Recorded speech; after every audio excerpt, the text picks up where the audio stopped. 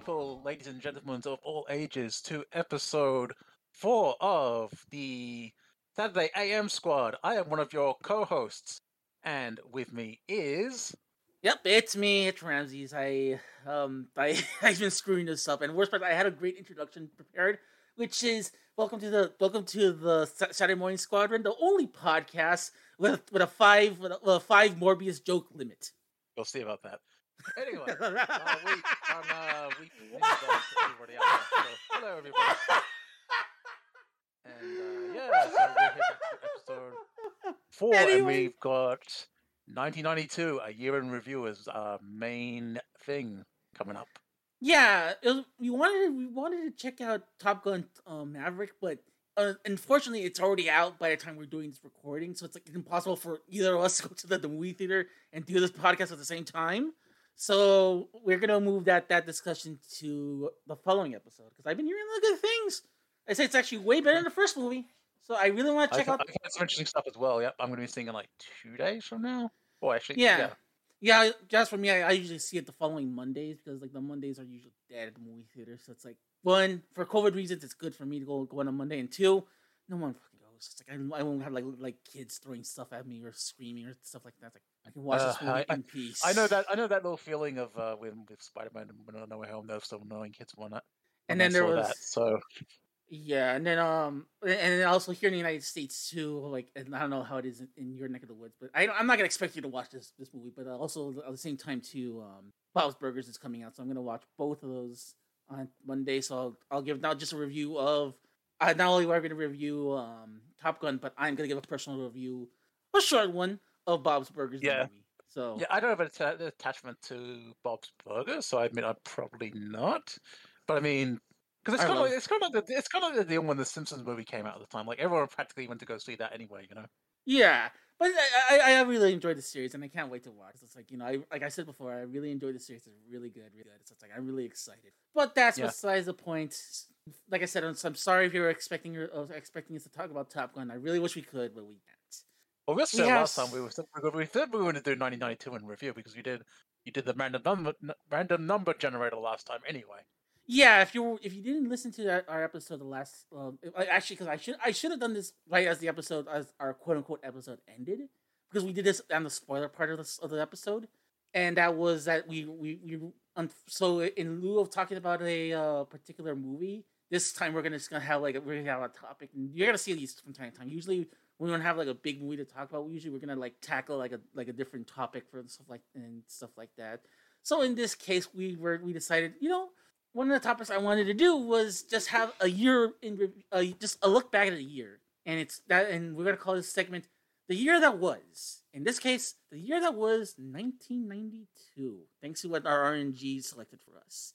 So, But before we even get started with all of this, we have to talk about so much news here. So we want to talk first: movies, TV, toys, or.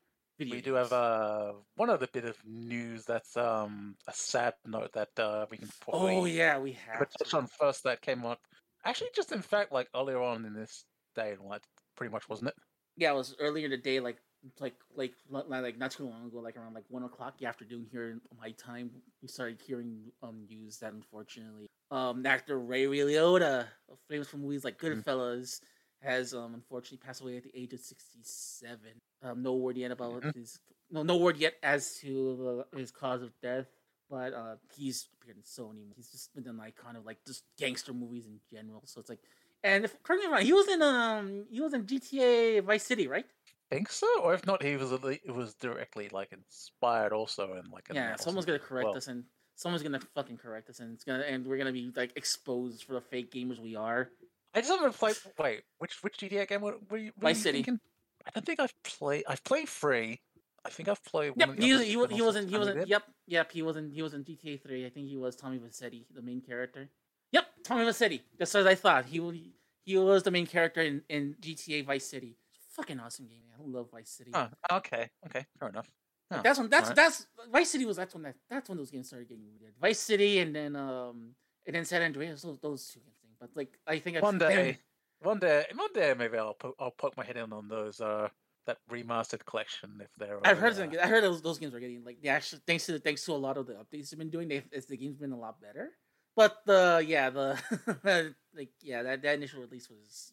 But yeah, like it's unfortunate. Like such an amazing actor who's done so much over the years has unfortunately passed away. So you have any memories? Anything that are you reminded? Anything that you remember? Any particular roles you enjoyed from him?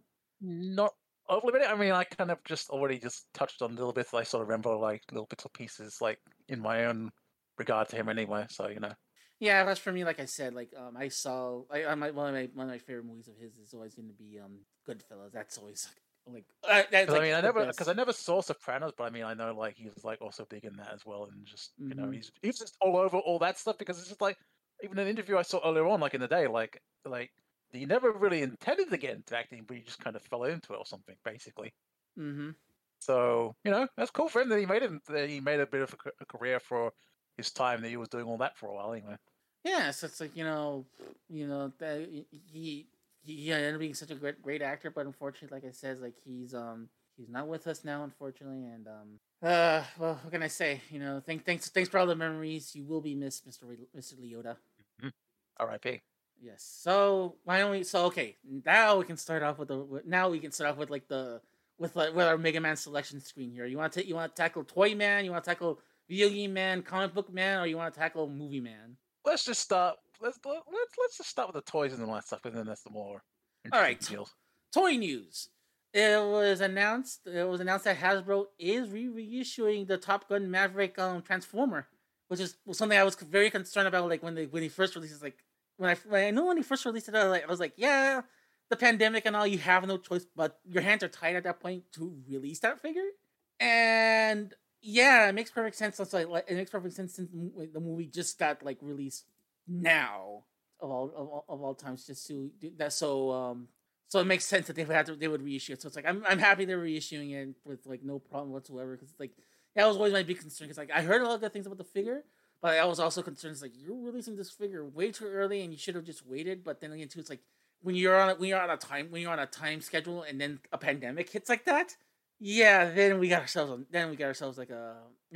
problem. So I'm happy that Hasbro is taking the initiative and actually reissuing it. Yeah. Second bit of news is that we started seeing some information trickle out from the internet that some people have leaked out. There is going to be several exclusive Transformers exclusives coming to Walmart and other places in the next couple of months. I think this is a term I had in my brain that said, Teddy Roosevelt said this. There's going to be 3 constants in this world: death, taxes, and thus talking about Transformers. We're never going to escape it. This is our 4th time we're talking about this, and we just talked about the Transformers news earlier. So with that, and reason why, and this was news that we knew since September.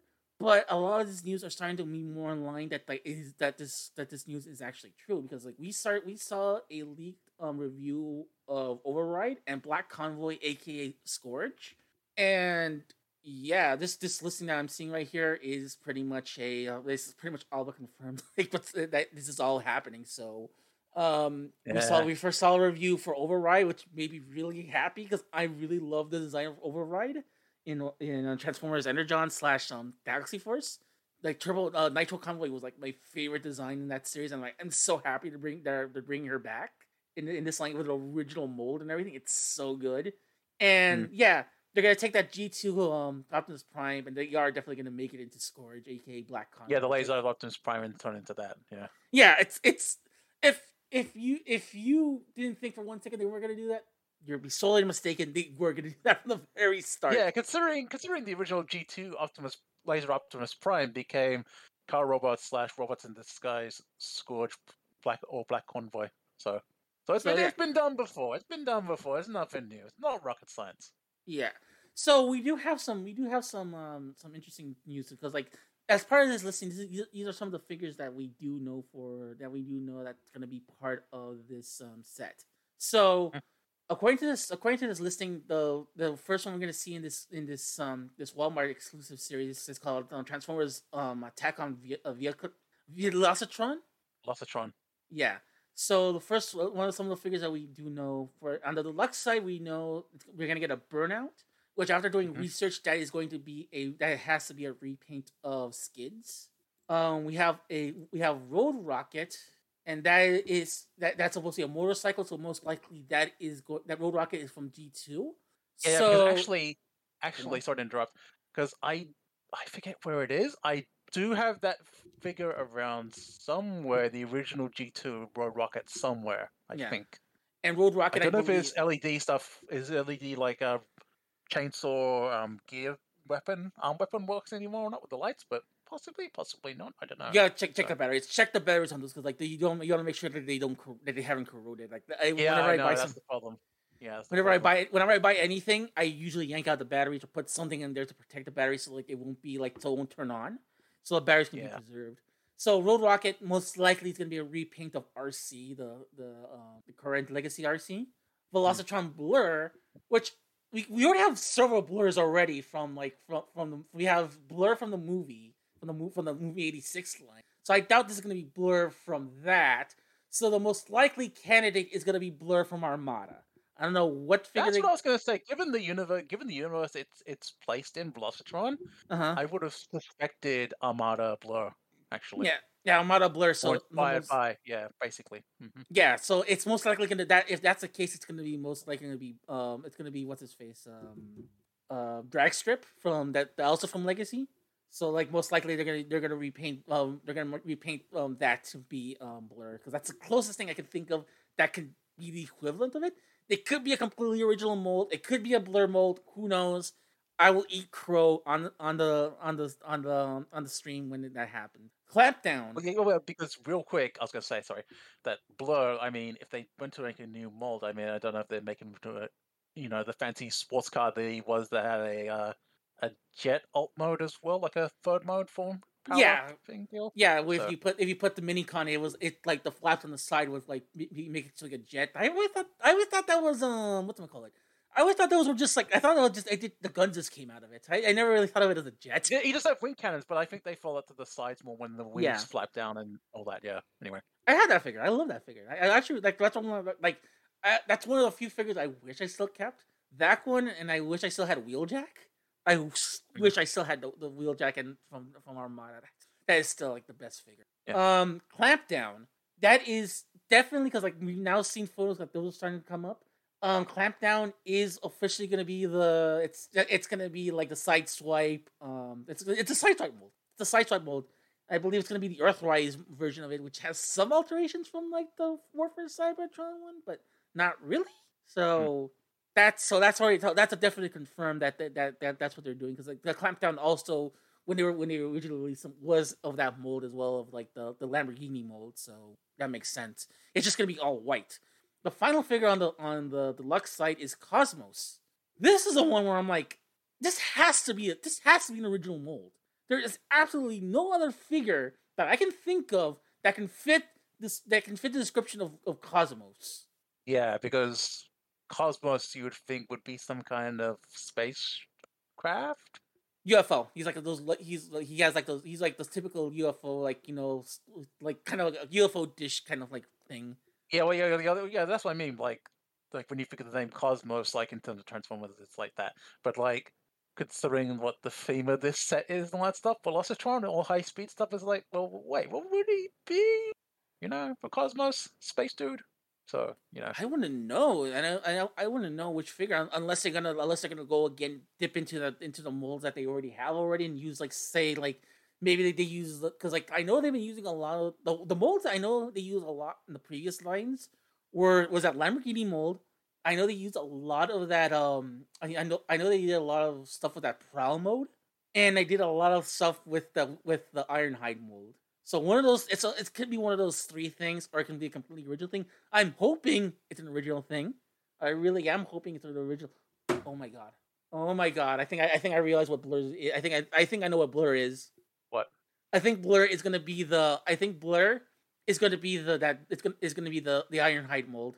And reason for that is because like you can actually hold down that back part of it and it actually does come out like wings. So don't hold me accountable, but that's my theory right there. Okay. Anyway, we'll see in time. Anyway, next we got the Voyager classes, Ramsey. What have we got? Okay, Voyager class. We got Override, which we talked about. Which, come on, Yeah. it's just fucking awesome figure. Your thoughts on Override? I'm sorry for not asking. No, it's fine. No. It's cool that Override's getting like a big like spotlight all of a sudden like that.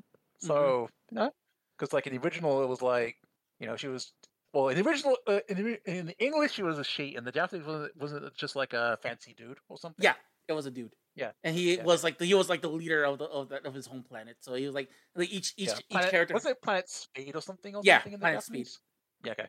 So yeah, and then right after that we got Road Hauler, which makes me think hauler, as in like kind of like akin to like grapple or something of that sort, like a construction dude. Yes, it is. Because we did have a grapple in Earthrise. So like it has to be that one. Like there is no doubt because like they have the mold already ready, and not only that, that's a great mold. I have the figure. It's like it is one of my favorite. That's like one of my favorite figures in Earthrise. I don't like what they did with some parts of it. Because like you can easily snap off like the parts that connect to it, but if you're careful with some parts, it's really good. But the robot mode, incredible. I love it. So so getting that, so if giving more options for people to get that figure is great. Same with like when they also reissued that figure to be Inferno, that was a great thing. The leader class is Scourge, and we talked about Scourge, and like of course. The only so there's several other listings here for other things that are going to be in other stores. We already talked about Target ones. We already know that they're gonna reissue. We already know the reissues they're gonna do on that one. TF Shrine, we have no idea whatsoever what these are. Like it just says here, the listing just says Soundwave versus Optimus Prime and Bumblebee versus Starscream.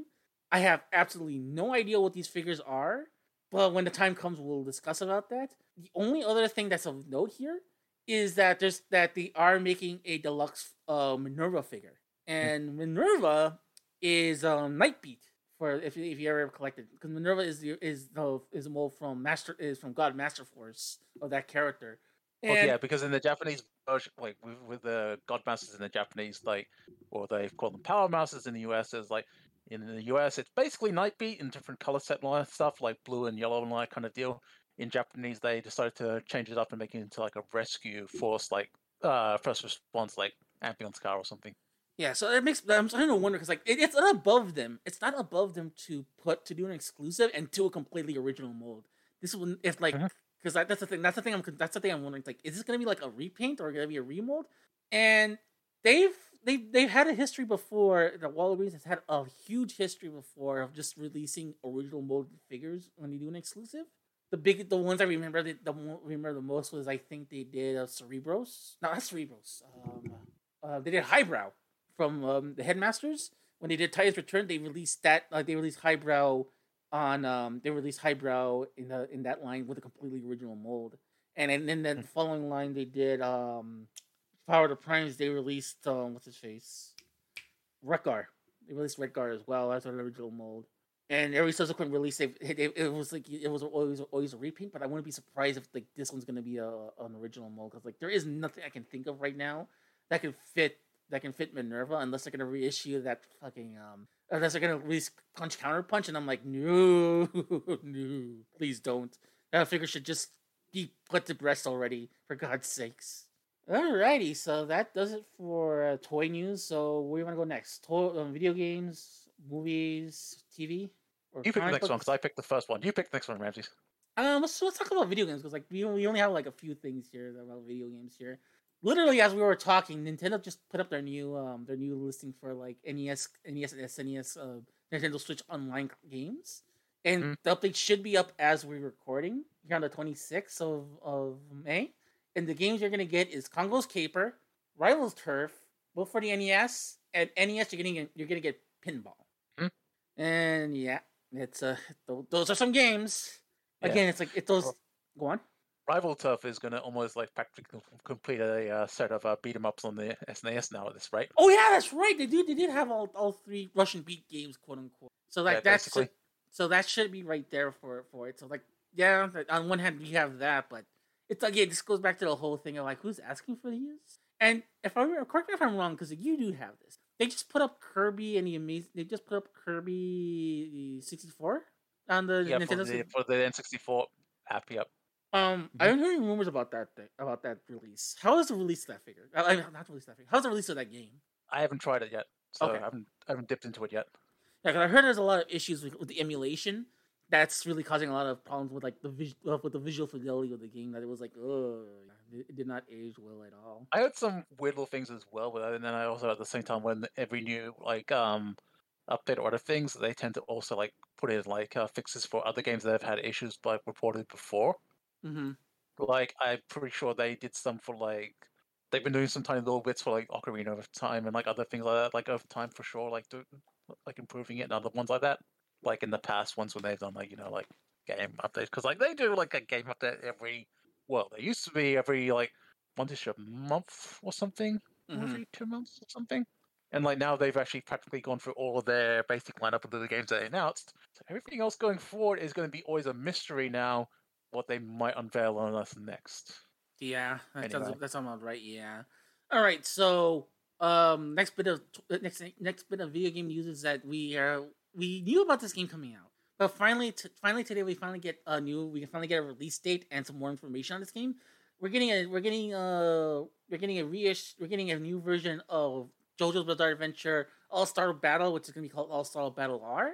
And it's gonna get a new release date of September 2nd, 2022. So that's really good. That's gonna come up really soon. And the game is basically the game that you play on PlayStation 3. And it has most of all the DLC characters. There's one that's still up in the air as to like if they're gonna put them in or not, which is Bao. We haven't seen anything of Bao just yet, but let's see. Some people said they confirmed it. Some people said they haven't, but we don't know. So, but in addition to like to most of the DLC characters and the base game characters, you're gonna get some new characters as well added to the main game as well.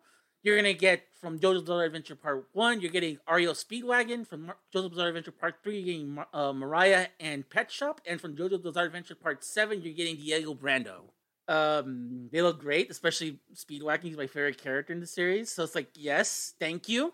And I love that he has like if you ever watch the series, like his first appearance is like he's with these two other thugs with him, and he's with those two other thugs. And I'm like, yes. It's the little things I love about that game so much. So good.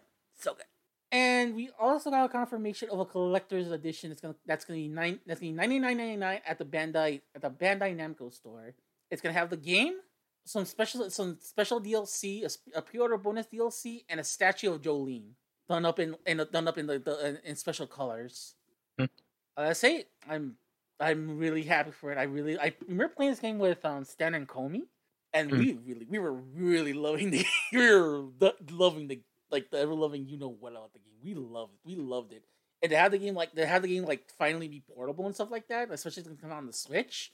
I'm definitely gonna pick this up because it just because it's like why would you not? So not just that it's a great game. Not just that it's actually gonna be like I just looked at the suggested retail price of the regular edition of the game. Instead of being I think it's gonna be $39.99 US. So it's actually gonna be kind of cheap for a mainstream release game. Yeah. So I'm down with it. I'm perfectly down. It's just the thing I'm concerned about, as everybody's noted, because like everybody has PTSD when they saw this character, Pet Shop. Because if you ever played the Capcom game, Pet Shop was a menace. Like he was a menace. Like he's an interior all of his own. And it's like, please don't make him as broken as wasn't that. This is one of those things that I was going to say that when I think about it, like it should also be a bit better performing, upgraded or enhanced port version. Basically, like it's kind of the same deal when Maxi Boost On is basically the best version of the Extreme versus lineage of Gundam games that came up, because when they all started in like I think 2010 with the original Extreme versus, just the base game at the time, and like now it's like an Extreme versus Maxi Boost On, which is so much more refined and better and smoothed out and performs really well, and it's got all these nice bells and whistles on it nowadays. Yeah, so it's like it's like the same deal compared to original All Star Battle to now All Star Battle R. For this, it's basically a nicer, better performing version. All this stuff is crammed into it. It's just good, great. Yeah, and I do appreciate that. Like they're not really like I do appreciate the one thing I really love is like they're giving you all this. plus a lot of stuff that at the time would have been like nowadays it's now virtually impossible thanks to how the structure of the DLC stuff is to get PS3 DLC. So they have all the stuff from the PS3 game, and then have the DLC on top of it, with the exception of one character that we don't know just yet what's going to happen with him. But to have all that plus new characters, plus 10 more characters on top of that, plus any other character they're going to put in, is going to be great. It is looking great. I'm really happy that they're putting in all this effort to like just enhance everything and to put more effort into it. So the more JoJo, the better. I love the series and I love this game a lot. So I am definitely going to pick this up when it comes out this September. Mm-hmm.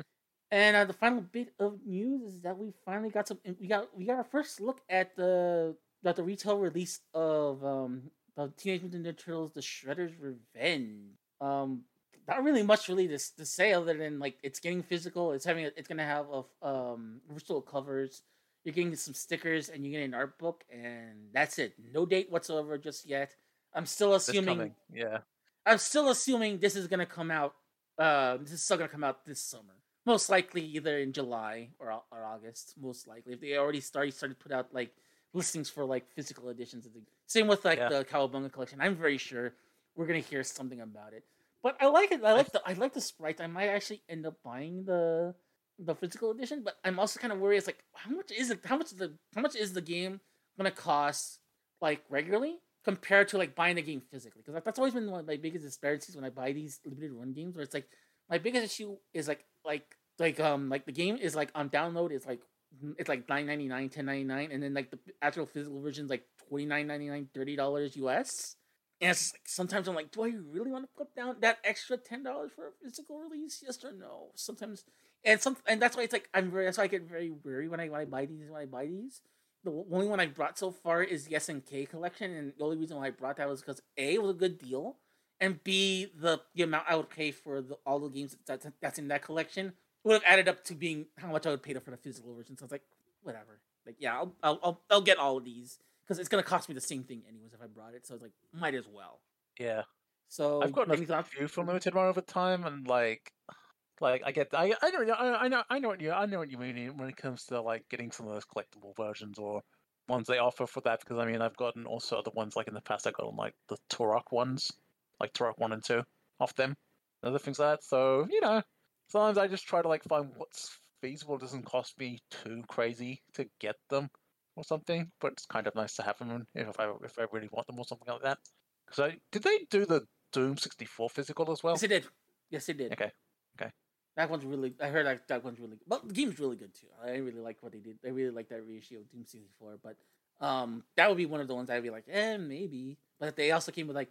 But also too, there's another edition of Doom that just came out not too long ago, which has like Doom 2016 as a physical game, and it has all the DLC on that, all the DLC for Doom Eternal, and as like a download copy, and all the first and Doom 2 and Doom 64, Doom 3 and Doom 64 as like individual downloads for like $50 American. Like, I think I've seen other ones like weird other ones in the past. It's like, I'm just fine with getting some of these other ones like as little like digital things on my system sometimes, anyways, as is, and just that's that.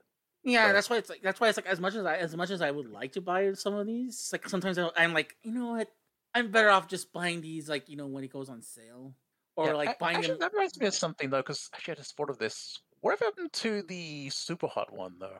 I don't know what happened to Super Hot. That was, I'm fairly sure that was limited run or something, wasn't it? Going to be doing that? I'm pretty sure it was. I just had that brain thought come to me just then, like thinking of all that stuff.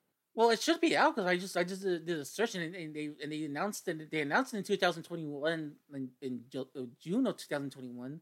So I'm gonna be given how much time it takes between them releasing from them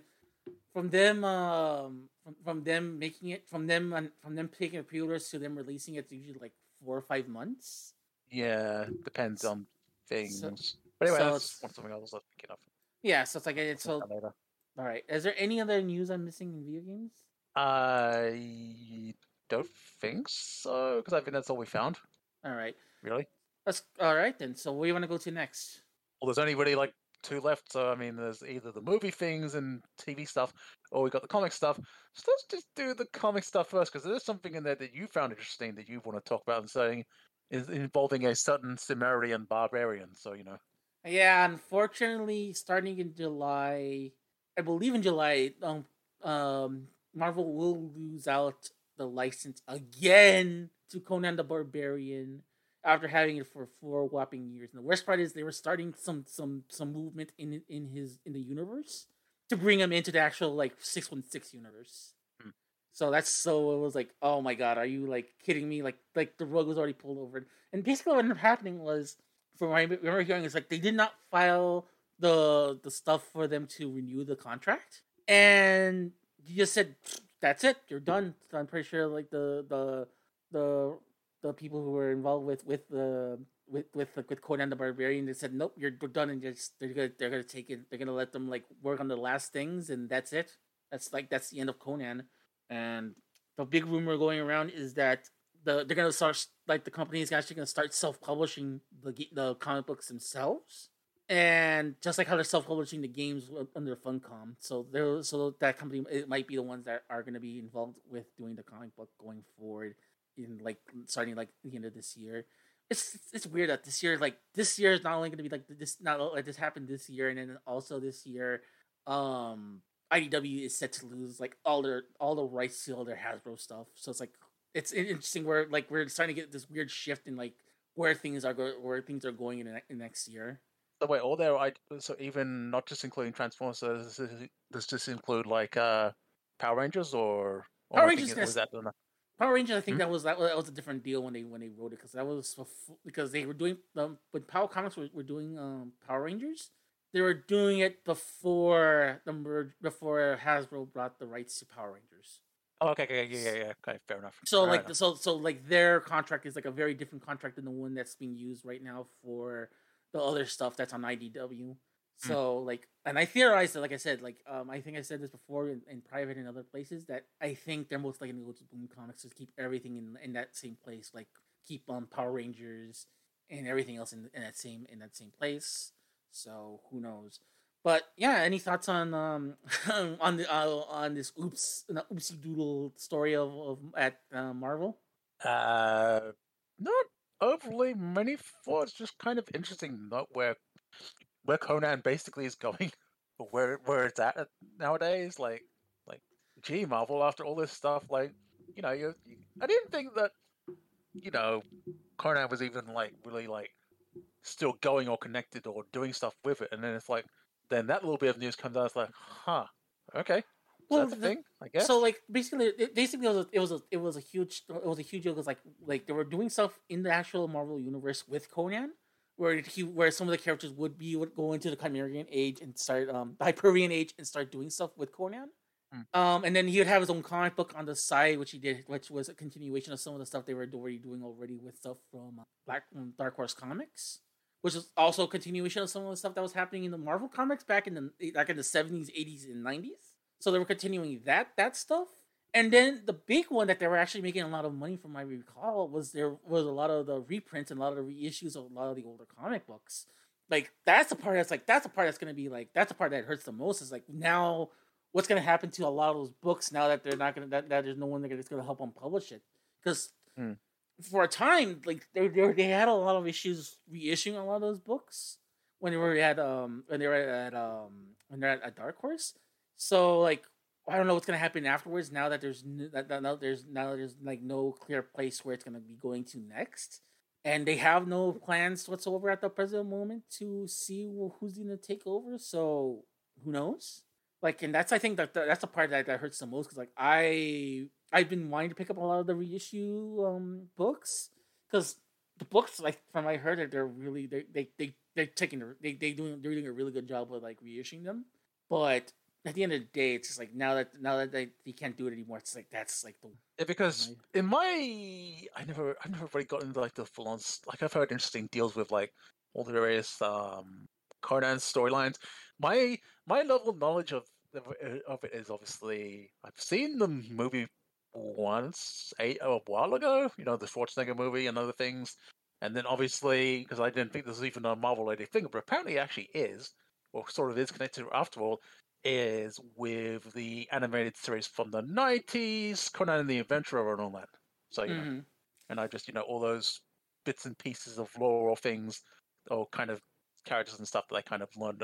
Some of them are around, and some of them are in the comics, and some are not, and some were new to the show, and all that kind of deal with all that.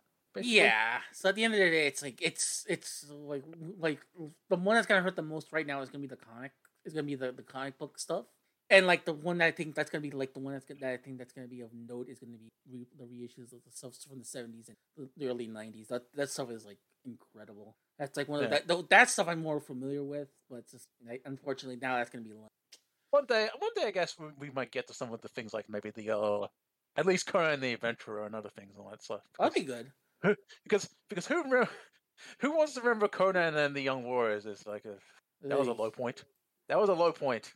And then they did like another live action TV show also called Conan the Adventurer. Did they? Yes. I never heard anything of that one. All right, so anyway, moving on. Yeah, I think that's it for our one comic book news bit. So it's my turn to choose. So I say we go to TV. Lots and lots of stuff that we just saw between the last episode and today of all things. So today we saw a trailer for a couple of new series on Disney Plus. We got to see a trailer for the new Star Wars series called Andor, which is which is going to be a prequel to Rogue One. And they officially announced it's gonna come out on August 31st. It looks crazy. I really want to see how this all plays out. It's supposed to be like the beginning of the rebellion itself, like the very beginning, and how Andor is like, connected to all that from the beginning. So we're gonna see a lot of the inner makings of what's going on with the rebellion and them fighting back. So I can't wait for that, and we're gonna see that on August 31st. Unrelated to Star Wars. But also somewhat tangentially related because it is a LucasArts production. They did announce a new TV series based on the movie Willow. Yeah, it's gonna come out November 30th, and yes, Warwick Davis is coming back for this movie. Don't know yet if they're gonna bring back Val Kilmer, but I don't think he's in no condition to do anything right now. And let's see, they also announced They announced The Mandalorian season 3 starts in February. And also, sometime in 2023, they announced a new Star Wars series called Star Wars Skeleton Crew that's supposed to star Jude Law. And that is the series that's been rumored to be done by, that was long rumored to be done by John Watts, the guy who's been doing all the Spider-Man movies. So it's going to be that's his new series. And yeah, it looks like the premise sounds really good. It's supposed to be like apparently John Watts has a thing of like growing up and stuff like that, because like you see a lot of that in Spider-Man Homecoming and Spider-Man No Way Home and all that stuff. So it's like it says it's gonna be very much in that style. So I'm like, that could be interesting. It's gonna be so it's like it's supposed to be like at the end of Return of the Jedi. Like, so can they do anything in the High Republic? Apparently there was a trailer for season 3 of The Mandalorian. It's not streamed yet. I did see a cam rip of it. It looks good, but I'm in no condition to say like what's going on, because like it was muffled. It was all muffled. I saw pretty things, and there was a lot of cheering, so like I couldn't hear a lot of what was audible. Okay, it's one of those deals. Yeah. Yeah. So, any thoughts on anything that was announced today at celebration at Star Wars Celebration? I'm curious on Andor and Skeleton Crew what they do. So, see what those two end up doing. And then, cool, I don't know, I can't remember if season 2 of Mandalorian was the lesser one, or if I'm thinking something else that people were saying, like, was the other one before that came that went off the rails a tiny bit for a time and then put itself back on the rails again. Book of Boba Fett? Yeah, that's what I mean. Yeah, Book of Boba Fett. That's it. Because I'm getting the even though they're kind of on the same vein of like the armor look and everything like that stuff. Like, wait, Mandalorian or Book of Boba Fett? It's like, yeah, wait, one or the other. Jango Fett, Boba Fett. All that. It doesn't help that that like 2/3 of the way through, like they just bring in the Mandalorian again, and there's literally a Mandalorian focused episode, and I'm like, so when are we going back to Boba Fett, man? Yeah. Yeah. So anyway, it's cool that it's getting a third season. So See whether yeah, and they also did announce that also Ahsoka's coming out in 2023 without no date, and that's gonna be really good, especially for one of my nieces who really loves Ahsoka.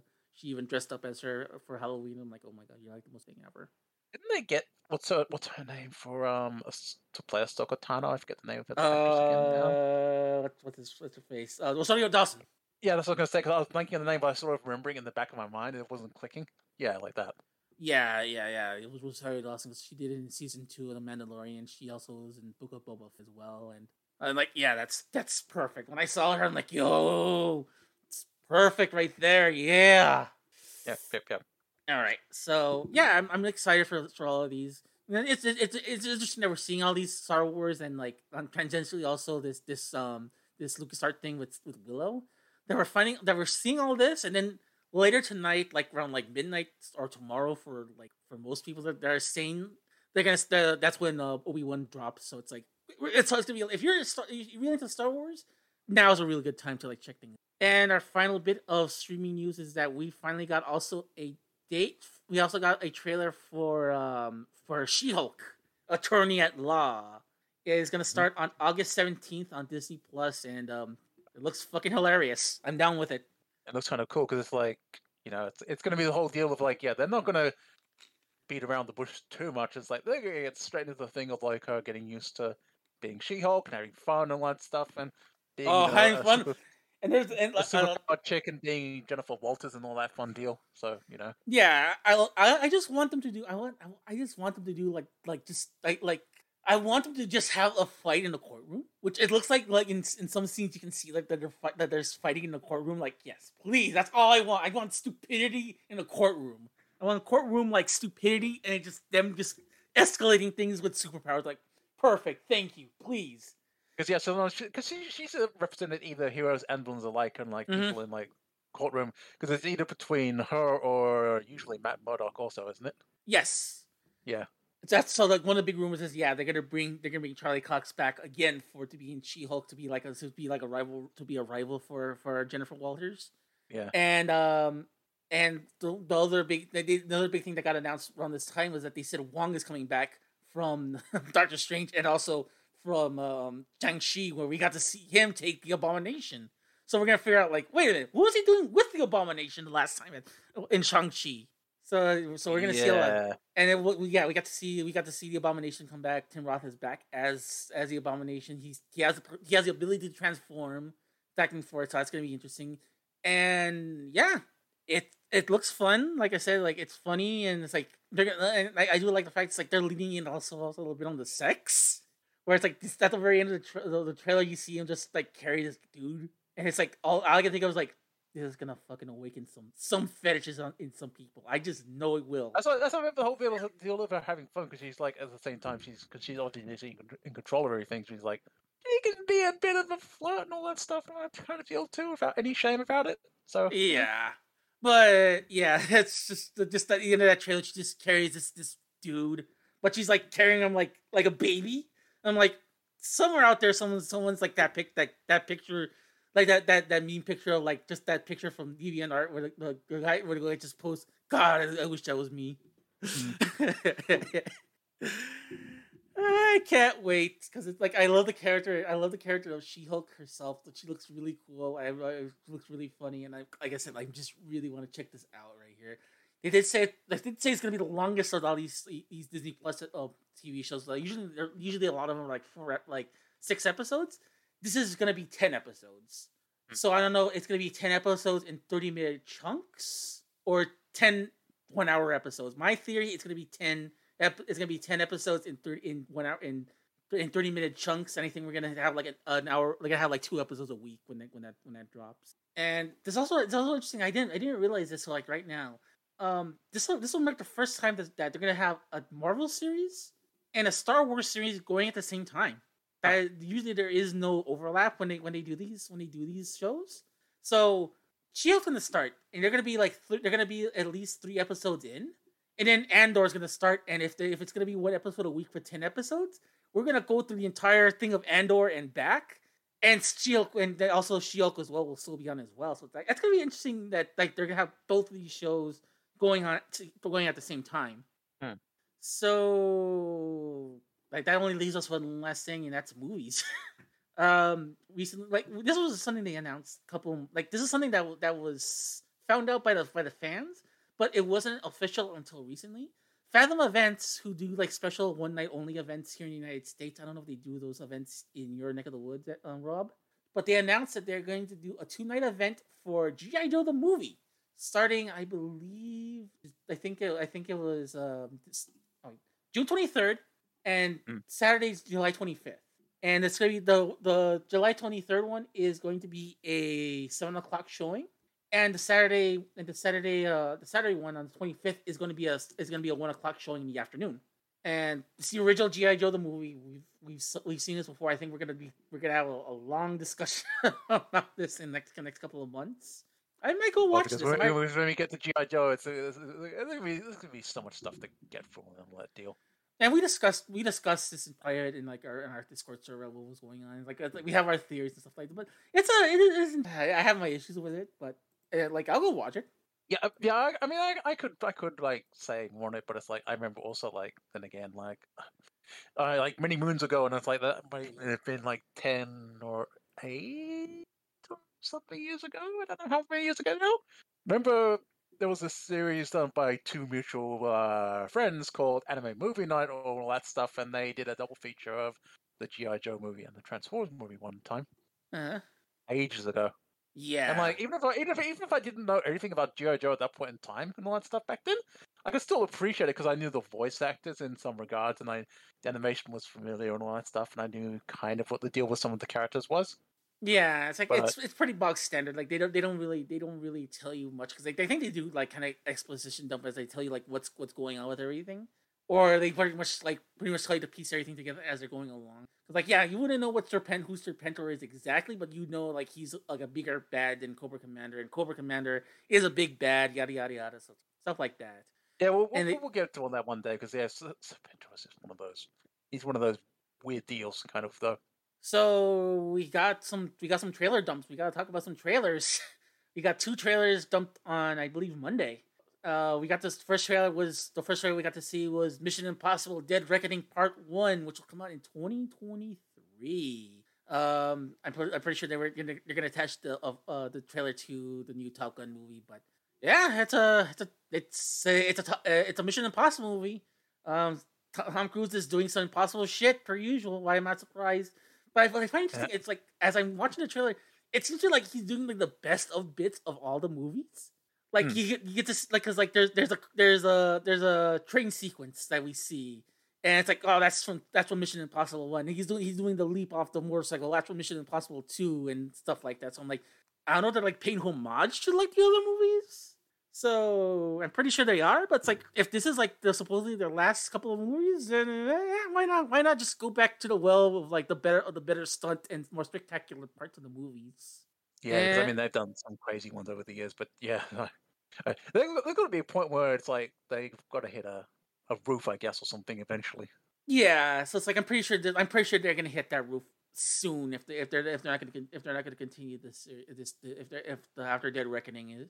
So they said Dead Reckoning 1 comes out in 2023, and then 2024 comes out Dead Reckoning Part 2. So yeah. We also got a trailer later that day. We got to see a trailer for Thor: Love and Thunder.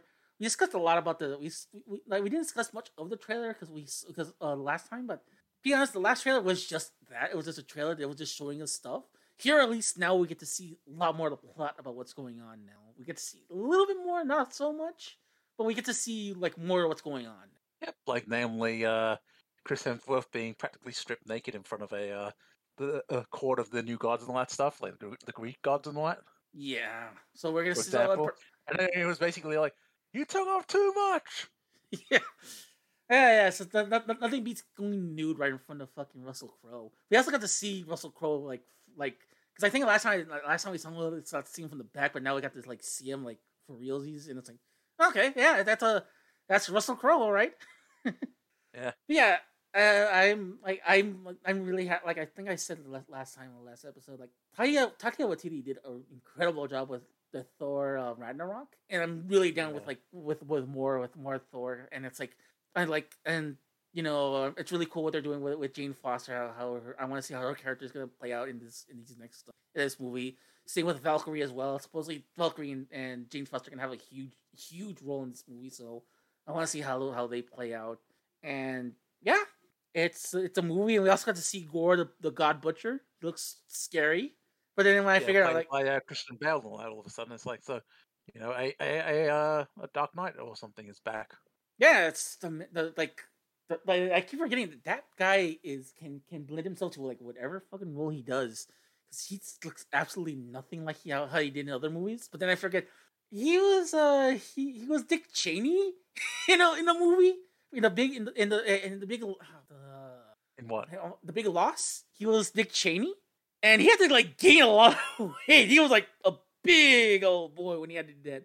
And then like he did the Mechanist also, where he was like really fucking like he was like 98 pounds, and then they had to and then immediately after making that they had to like make Batman Begins, so they had to like literally buff him up in like 3 months to like do it.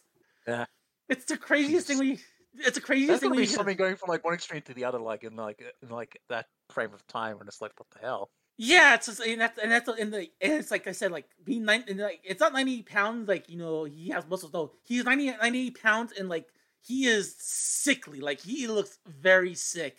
And then he has to go from that to being an Adonis in 3 months.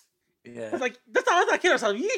There are scenes in Batman Begins where you see where you see Christian Bale buffed out and stuff like that. It's like, yeah, how the fuck did you do that, man? And it's no surprise here. It's like he's wearing all this weird makeup and he looks all creepy and stuff. And like, oh yeah, he's a total chameleon, and I really fucking. I mean, is that probably the same deal for sort of like what's his name when he did the Batman, like Chris Pattinson or Robert Pattinson? No, Robert Pattinson was like, he's like, whatever, dude. Like, give me the script, let me just do it. Or was he just always like naturally kind of like a bulky hunk dude? Yeah, he was always like that. They had to give him a little bit more girth. That's about it. The other thing I remember off the top of my head was like Twilight Night, but so. Well, he's shirtless in a lot of those scenes as well, but so it's like, yeah, he looks he's a looker in those movies. But the one that I think you should be more asking yourself is Colin Farrell. Colin Farrell went from like Colin Farrell to like the Penguin, and like, holy shit, that's the one you should be asking a question. Like Colin Farrell went that I didn't even know. I completely forgot it was Colin Farrell at times. Like, oh shit, that's right, it was Colin. And that wraps it up for our news segment. Is there anything else in the news that caught your attention before we move on to our next segment? Nope. I pretty much caught like little bits of things before we started anyway, so I think that was it for the only stuff that I found was that little bit of gaming news, so nope. Yeah, that popped up like literally as we were about to, like literally as I hit start, we both saw the same thing at the same time, so like, holy moly. Yeah, because Nintendo of America tweeted something, it's like, people's suspicions were right, so, Mm-hmm. They definitely have something to announce. Yeah. Well, actually, like, as an aside really quick, like, they are due for a Nintendo Direct, like, soonish now that they're not going to do an E3, so, like, we might see one, like, in, like, July, or anything. Anyways, that's my god, I just realized, sorry, no sign of Super Mario RPG yet again. I don't know what's going on with that, but it's like, I don't know what's going on. It's on the Super Nintendo Classic, but it's not on the Nintendo Switch Online thing, and people are, like, sometimes shouting at them or whatever about it, like, put it on or something. I've given up hope that they put anything remotely good on that thing. Well, because also people are like wondering, like, where's Chrono Trigger? Because we got the Chrono Cross one on Switch now. Or like, where's Final Fantasy 3, aka Final Fantasy 6? That was also on the Nintendo Mini, on the NES, the SNES Mini. Yeah, weirdness. So it's like, yeah, we don't know what's going on with Nintendo sometimes, but we do know what's up. We do know what's up. And that is what we've been up to. What have you been watching? What have you been reading? What have you been buying? What have we been doing together? Robin, per usual, you start us off because you are the co-host with the most. So the floor is yours. Okay, let me think. In terms of reading, nothing particular new lately. Watching wise, not too much. But I actually just as a little side thing. I said about on our Discord server just recently that I poked around on Hasbro's YouTube channel and I remembered, oh yeah, I've got a few episodes of G.I. Joe that they had uploaded that I had forgotten to randomly get to, like just ones that when they uploaded them in batches, I just watched certain ones at the time because just I didn't want to spend like a whole night just watching G.I. Joe episodes.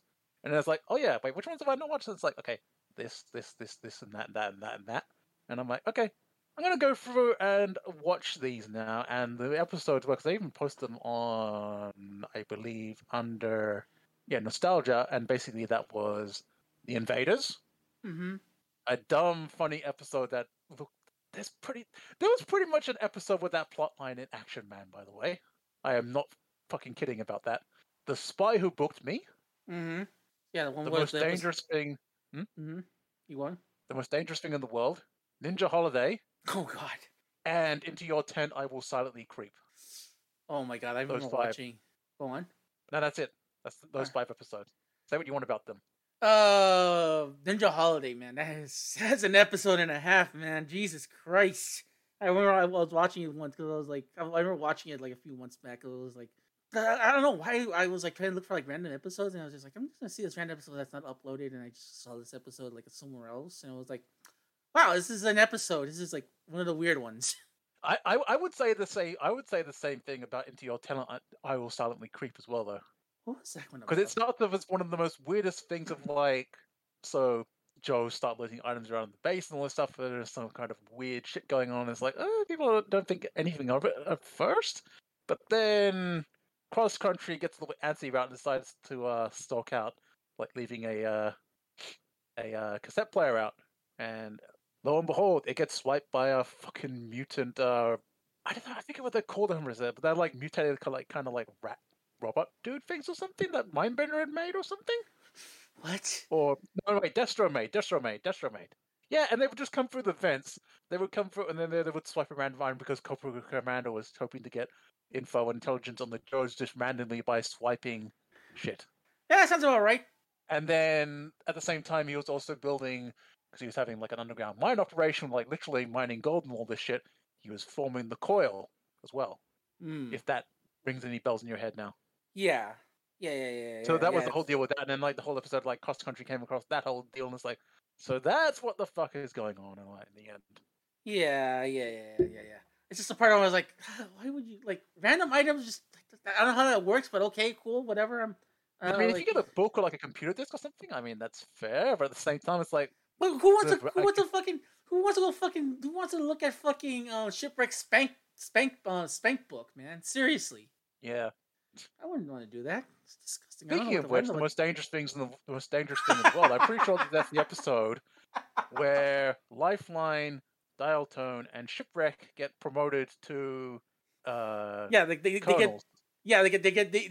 all become leaders, and it's like the 3 worst people you can think of. Yeah, all for varying reasons, and Hawk knows exactly why, because also he has to prove promotions in the G.I. Joe ranks and all that kind of stuff, and it just seems very out of weird fuckery deal all of a sudden that it just happened. Yeah, it's just because it's a Cobra scheme, so you know. Yeah, it's a Cobra scheme. Cobra's like, look, we can disrupt the chain of command if we start saying that Duke, Flint, Sergeant Slaughter, what's the face, Beachhead, and are not in control. And you make like the 3 most incapable people in the world, the communications expert, the drunk sailor, and the pacifist medic to be leaders. I'm like, yeah, that's a good way. That's a good way. Yeah, it's a good way to like screw up command right there. Yeah, and also the same thing. The funny thing I remember because I remember that episode fairly recently, just seeing it. The thing was, I remember is that I've also when I was watching the episode, I saw Duke in the background just running around half the time, not even really like doing anything, but like Duke wasn't even like thinking about taking command of shit at the time too, because like he's second highest dude technically underneath Hawk usually. So I was like, I don't know. Sometimes the chain of command of G.I. Joe is weird, man. I swear to God. Yeah, no, but I mean, it got laid out in A Rise to Pentel, like part 1, like how it goes. It's like Hawk, Duke, Flint, then Beachhead. And Sergeant Slaughter comes in and he's like, yeah, I top most of you guys also. He tops most of them when he goes in brute strength, but he's probably around Beachhead's level on the chain of command. Yeah. Or something. So yeah, anyway, The Spy Who Booked Me, that was just an overly stupid, obviously James Bond / James James Bond Knight episode. Rider send up. Yeah. Yeah, it was an episode where this James Bond dude is trying to hit on Lady J and the Flint ain't having any of it. Mm-hmm. Yeah, and this dude just having like a resource of like gadgets or things, and he's got all this suave, British sounding dude voice and all this kind of deal. Yeah, it's like and if it wasn't like his car gets wrecked, he gets another car delivered to him in his motel. So yeah, yeah. MI6 has that budget. Trust me. Also, do you actually realize who's voicing him? Was it It took me a little to pick up on the voice. Wasn't it Peter Cullen? No. It's the same dude who does Dead End from the Stunticons. Oh. Like, when you think about it, like, this is like something that very friendly, hello, intelligent British voice, you know? Mm-hmm. It's the same dude that does Dead End from the, Dead End from the Stunticons, the fancy Porsche dude. I am blanking on. I'm like, I have to Google this. Philip Clark? Philip Clark? Is that it? Yeah. What, Generation 1? Yeah. Philip O. Clark. He was Dr. Go in Challenge of the GoBots. But are you thinking of Trax? What? No, I'm very sure it's Dead End. Yeah, I'm very sure it's the same dude voice because Michael McConaughey does Trax, so nope. Yeah. What's your brain put a piece together? I'm blanking out, man. Well, if you ever want to hear his voice, you could hear him like a bit in Masquerade from season 2 of Generation 1. Like, when he's rambling at breakdown for like, the word breakdown is mortifying. My sentiments exactly. After them all being wrecked and being towed off to the Autobots' little hideaway base. Mm-hmm. It's like they got this Sonic on. It's like, yeah, you fuckers aren't going anywhere. You're coming with us for now. Never mind the fact that, God, in the Key to Victor Sigma, it was the other way around, that the Sonicons could, like, smash them around. I was like, all of a sudden, now the bots could actually get something of a handle and trash them on occasions if they really want to. That's just so weird. Yeah, it's Philip L. Clark as the voice of as Agent Burke. Yeah, it should be the same dude who did, for Dead End. Yeah, I'll look it up as well. Yeah, I'm looking at it right now. I'm looking at IMDb as we speak. Anyways. Yeah. Anyway, tangent. What was I saying? G.I. Joe episode. Sorry. Let's see. Watching. That's that. Yeah. So that was the thing I did. I've cleared those up because I haven't uploaded any more episodes since. So I think they put everything up there.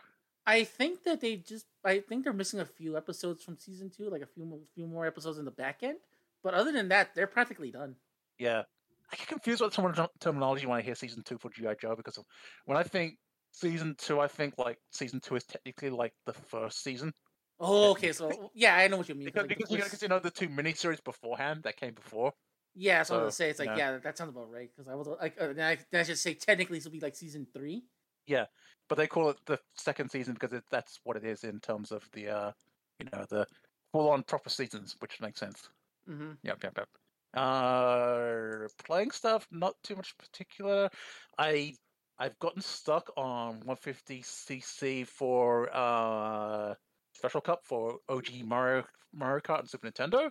Don't know when I'll be able to do that because even when I think I'm getting somewhere, it's like there's still that water hop jump over the bridge and all that stuff and all this thing on the first course, and it's like, it's just gonna be a pain in the rear. Like, not only that, the computer knows how to slingshot itself to like get to you, so it's like it's cheating. It's obviously cheating. It knows it's super cheating and all that stuff. Like, even like on occasions when I did reround on like a save state thing to like get like a better item sometimes. Mm-hmm. Like when you run over the item blocks, it's like sometimes I'll get something better, sometimes I'll get something worse, and like, yeah, just fuck. No, not just that. It's it's like that's just like it was just like you have to like they want you to like not rely on the items and like expect you like to take like the tightest turns you can. Like they want you to be immaculate with your driving, which is on one hand it's fine, but on the other it's like I don't think I'm equipped for that. Yeah, I'm trying to think what else. In terms of buying stuff or anything else in particular of note, not too much. But actually, yesterday when I was out and about, I actually found, and I just decided, what the fuck, I'm just going to get it. I just decided, you know what, House of the Dead, the physical thing, grab it, yeah, take it home. And you already have the game downloaded, right? Yes. Okay. Yep. But it's still just nice to have the little version with the little fancy little like case with the thing on the front where it's like kind of a mockery of the whole thing, like when the zombies start to like burst through like a wooden door or something, Yeah. Just the whole deal. So did they do any new updates recently for the game? When I tried putting in the physical version after I just sorted that out and that kind of thing and like removed the old data from the download one, nope, that's the most recent version that seems to be out. So okay, yeah, the physical one it's actually up to date so far for now. All right, so like most likely more content in like because they said they are going to put more content in the future. So it's like yeah. And the only other thing I got, I think, was not this time, but the previous time I was there, which might have been a weekish or more back. I got a set for a series for Blu-ray for cheaper than I expected because I did the math on it, and I think I can't remember if I said this the last time on season 3, but if you know the British series live action series of Merlin, yes, yeah, I got a set for that on Blu-ray now to replace the DVD ones because also be a nicer quality. But yeah, when I did the math on getting it, it was like it's by a bit, and it's like good deal. It's a good deal. that's So good. yeah, so I've got that, and that's the only other thing because I haven't really been buying overly much and trying to save up for a future convention coming up and other things that I might potentially need money for anyway. So yeah, there we go. All right. And that's it for me. How about you, Ramses? Go ahead with yours. Not really much on my end. You would think I wanted to watch a few things. I wanted to actually watch the new Chip 'n Dale Rescue Rangers movie because I've heard how much of a train wreck it is, but I didn't because I just got lazy because like I've been working on other stuff on the side. Obviously, I've been doing stuff for the podcast for Saint Seiya Cosmocast. I've been doing stuff on the side. I've been watching the episodes and doing all this stuff for the series. And not only that, I'm doing stuff also for another podcast I'm going to be on as well. I can't really talk about it too much just yet, but I'm going to be doing a few guest spots on another podcast soonish. So I've been doing a lot of my homework on that. I won't mention which ones until we are finalized, but it looks like all about confirmed. But I don't know when they're gonna be putting that stuff up and when we're gonna do the recordings. But all I gotta say is like it's I like when I was approached to do some of these things, it was insane. I picked the most insane things I can think of, and once we agreed on it, me and the co-host were like, yeah, let's fucking do this because he wanted to do something insane as well. So yeah, let's see how this turns out. So let's see how this turns out. What have I been playing? Oh yeah, I've also been watching Spy Family per usual because like I love that series so much. I think it's my favorite. Like I can safely say it's my anime of 2022, unless there's something better that comes out between now and then at the end of this year. But I sincerely doubt it. I still say this is like my favorite. This is my favorite thing so far. It's adorable and it's fun. I'm really digging it, so I can't wait to keep watching it. Some of what I've been playing, like thanks to they updated the Pokemon Home recently, and they updated it so you can actually start using it with Pokemon Pokemon Legends Arceus and Pokemon Shining Diamond and Pearl. So I've been doing a lot of stuff in that. I've been doing a lot of stuff in those games to just to play around and like get my Pokédex like filled out and all that stuff in Pokemon Arceus. Now that I have like a Pokemon, now I can play some Pokemon that are like that are good, like some like good ass Pokemon. I'm starting to like breeze through like most of the game now, and I can't wait to go back to that once we're done like recording. In terms of what I've been buying, let's see, like let's have another edition of Ramses' Lego Corner. I brought a new set from the new movie of Thor: Love and Thunder. I brought a set I brought another set from Lightyear. I brought Buzz Lightyear's ship. Looks really awesome. It kind of reminds me of an R-wing in a way. It looks like an R-wing when it's fully constructed. I'll post pictures later, but it's like it looks like an R-wing, and I'm in love with it. I am so in love with this I'm so in love with this build. And the final thing I brought was because I saw it on Amazon for like $10. and I had to pick up because I love the Speedstar series, which is basically they make like real cars in Lego form, and they had a Toyota Supra. And I picked that up for like $10, and yeah, because like I'm really into like the Speedstars line, and like this year's really been hitting out of the park. That Toyota Supra is like one of my favorite builds, second only to like the to the Countach. They have a Lamborghini Countach, and like later on this year, supposedly they're gonna start doing like movie stuff. And they announced James Bond on Aston Martin DB6 and Dom's Ford Charger from Fast and the Furious. So I can't wait. I can't wait for those to come out when I get my hand on it. Especially the Aston Martin, because that is a sexy machine, very sexy machine. And like they showed off the build, and they showed off like it's gonna have a Daniel Craig build, like a minifigure. I'm like, yes, give me all of that. And other than that, not much really. Like, haven't been reading much. Haven't, like I said, like most of the time, I've just been doing like work with the podcast with Saint Seiya Cosmocast, and also doing stuff with here as well with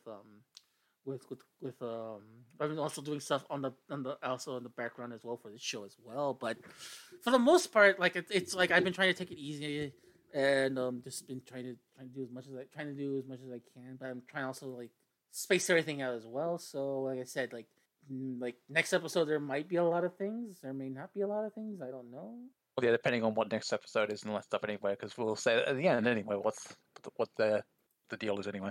Yeah, we already discussed it already beforehand, where it's just like we already discussed it, but we can reiterate it at So why don't we get started with our main topic this week? You wanna tackle our topic? Yeah, well, the year 1992. That's oh boy, that's gonna be an interesting one. And where do we begin, Ramsey? We got like the news. We got a whole bunch of sections and a whole bunch of games and things and all that stuff. We divided it into 4 sections, and one of those sections has 2 subsections as well. So we have movies, TV, video games, and comic books. The TV one has 2 subsections. It has TV shows that premiered that year and TV shows that ended that year. So, I say, why don't we start off with the shortest one, which is actually the one I think it's gonna take us the least amount of time, because like there is a lot here.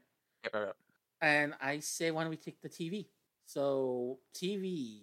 So starting on January 1st, we started off things with Nick Arcade. Any thoughts? Nope. No. Well, actually, just get on the list first and see which. You mention which things you stand to you first, and then I'll say which things jump out to me, kind of. Well, everything stands out to me. That's why. So it's like for me, Nick Arcade was. Well, I loved Nick Arcade. I was like, yeah, that's such a great show, and you'll see all those video games, and I realized, oh yeah, SNK fronted a lot of that show. That's why most of the time they're playing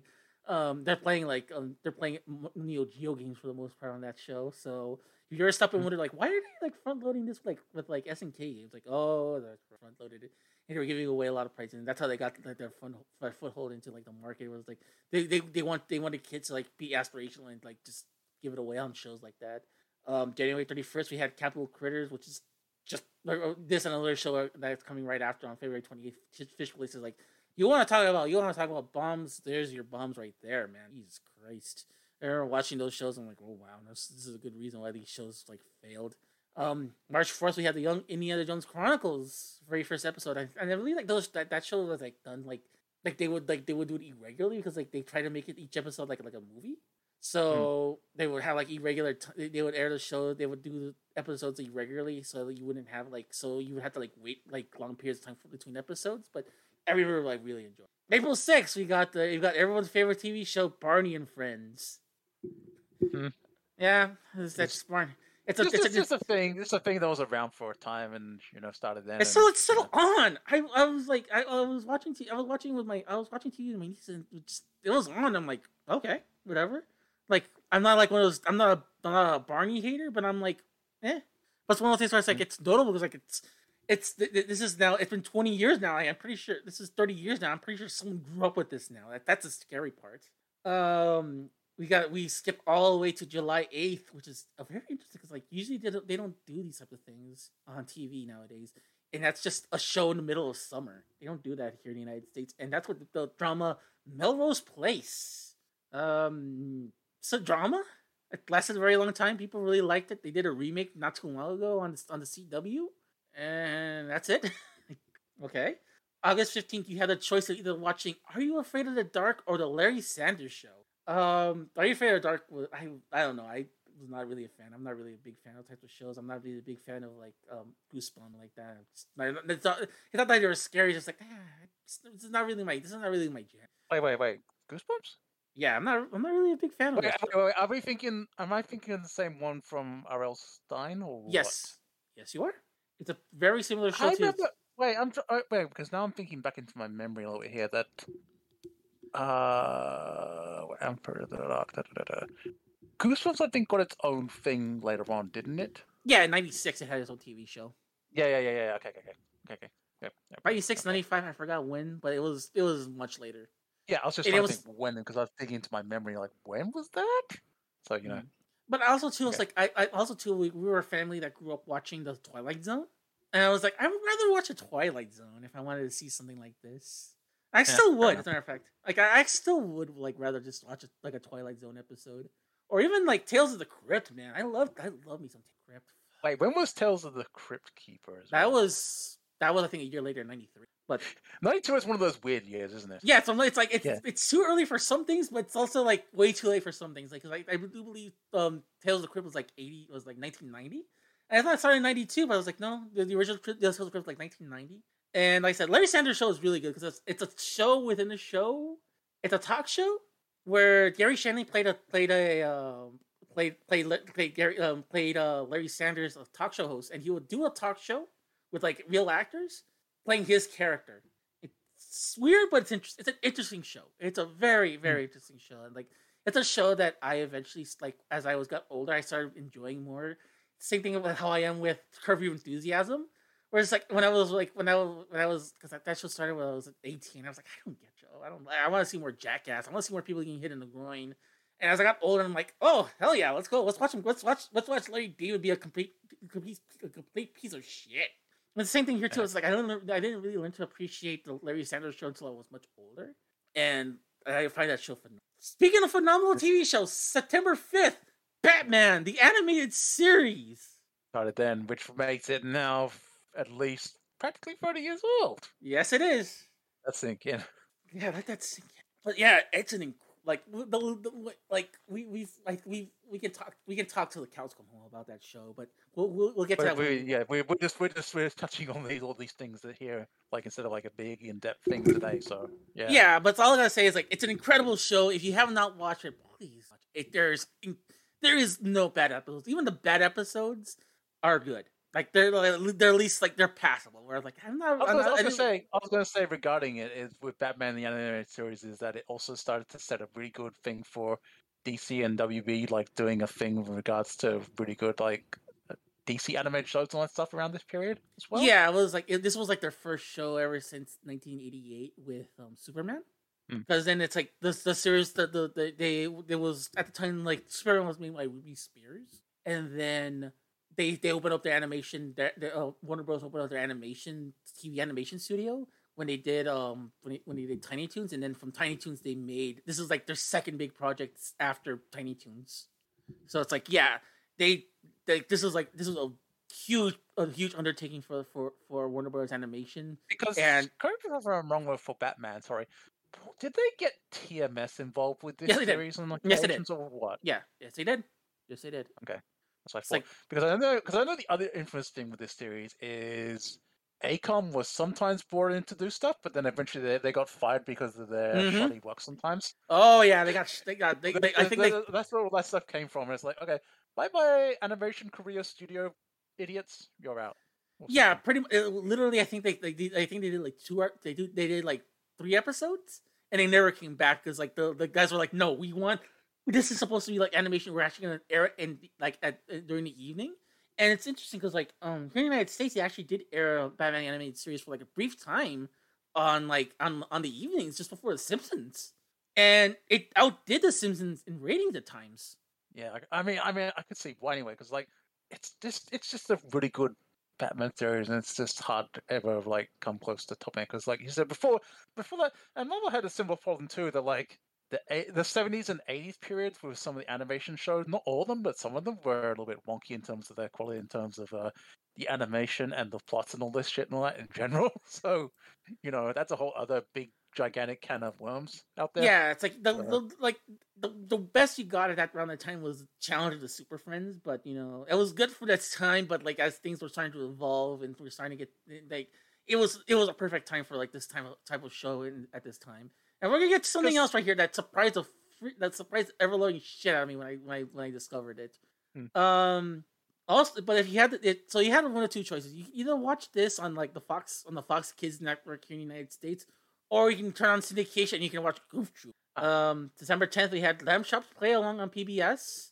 December 12th we had the Addams Family cartoon, which is not related to the Addams Family cartoon that came out in the 1970s, but this is it's just like its own standalone like Addams Family cartoon. And was this before or after the point when the two movies came out, like Addams Family and Addams Family Values came out? It was right after the first movie. It was right after the first movie. It was a Hanna-Barbera. So it was probably tying into all that hype of all that renewed Addams Family. Yeah, and this was more closely based to like the actual like comic strips, and it was like the actual movies and stuff like that. Even though they did put a lot of elements from that stuff in the show. I don't remember much from it, but I remember it looking really good. I remember really liking it. It's like in terms of its aesthetics, it looked really cool. Also on September. And now go ahead. Oh, you go first. Okay. I was gonna say, because I remember seeing that show. I haven't seen it in years, but like, yeah, they just like sort of like did a mix of like old and new with the Addams Family one, because it's like it's kind of cool, and it's like it's obviously not like straight up Raul Julia as like as Gomez. Gomez and all that, but it's like it's kind of all touched up. He looks probably nicer than what he used to do, and all that kind of deal. At the same time. Yeah. Yeah, it's a like I do wonder like if that show held up or not. So if anybody has any thoughts on that, just like send us a tweet. We'll check that. Yeah, I have no idea. I haven't watched it in ages. I just remember watching it probably many moons ago. So yeah. Yeah. So speaking of stuff that we may or may not have forgotten, on that same day we also got Cowboys of Moon Mesa. Never saw it. Never have any interest in it. Never watched it. But right underneath it is one that I know of. Eat the Cat. Eat the Cat. So, yeah. That's a great show made by Steve Savage Holland, the guy who made movies such as One Crazy Summer, Better Off Dead. He made those types of movies. He would go on to make other TV shows, but this is a show, actually, believe it or not, that I would say like I did watch recently, and it actually did hold up. It did hold up. It did hold up really well. It's like some of the things actually felt up a bit, yeah, because like it's like the cat is just one of those things where it's like he's not like a bad dude or anything. He's just a dude trying to live his life and like all this stuff, and gets into a bunch of like bad shit often. Yeah, not just that. It's like there's what I like is there's a great juxtaposition between the gross out like Ren and Stimpy humor and like just like the fast joke kind of humor where it's like if you're not paying attention or something that you would only get when you're much older. That then you would get what they were referencing, what they were talking about, and there's a great mix of that. And I feel like that gets lost. People are remembering more. It's like, oh my god, it's another clone of Ren and Stimpy. No, there's more to it. Yeah, definitely. I know what you mean, because it's definitely a different vibe in its own way of like compared to Ren and Stimpy. But it's like also later on as it went on, I can't remember when. It might have been within the first year or so, or maybe afterwards. But they also introduced another tacked on segment, which wasn't bad in its own way, where it would be Eat the Cat and then the Terrible Thunder Lizards as well and stuff, which is basically stupid shenanigans with human dinosaurs trying to avoid extinction by killing the humans, and then dealing with a cult of also Deathsaurus dudes who was voiced. One of the lead dudes was voiced by Brad Garrett. Yes. Because there's just stupid little conflicts going on all the time. I remember one of my favorite ones is like sometimes they would bring in a character called Mr. T-Rex, and it's voiced by Mr. T. I don't know why that pun always gets me. But whenever I remember, it's like, oh my god, they had a character named Mr. T-Rex. Voiced by Mr. T. Or even also like apart from like the standard free trooper dudes, like the special commando like dino dudes, there's also the general who's always like, I know it, we dinos are doomed. You know, he's always like, "Oh, fuck it, we're not gonna survive this stuff eventually. We're fucked." Yeah, but it's a great And, show, and I'm it's like it's one of those shows where it's like I don't know who owns it at this point. I don't know if it's Bill Keough, the guy who created it, like the actual creator, who done a lot of the animation, or it was Steve Savage Holland that did it. But either or, those guys need to like find that shit out, get that shit out of like whoever owns it. I'll put on something somewhere someday. Yeah, yeah, put it up somewhere. I want to see more. The following day, we got King Arthur and the Knights of Justice.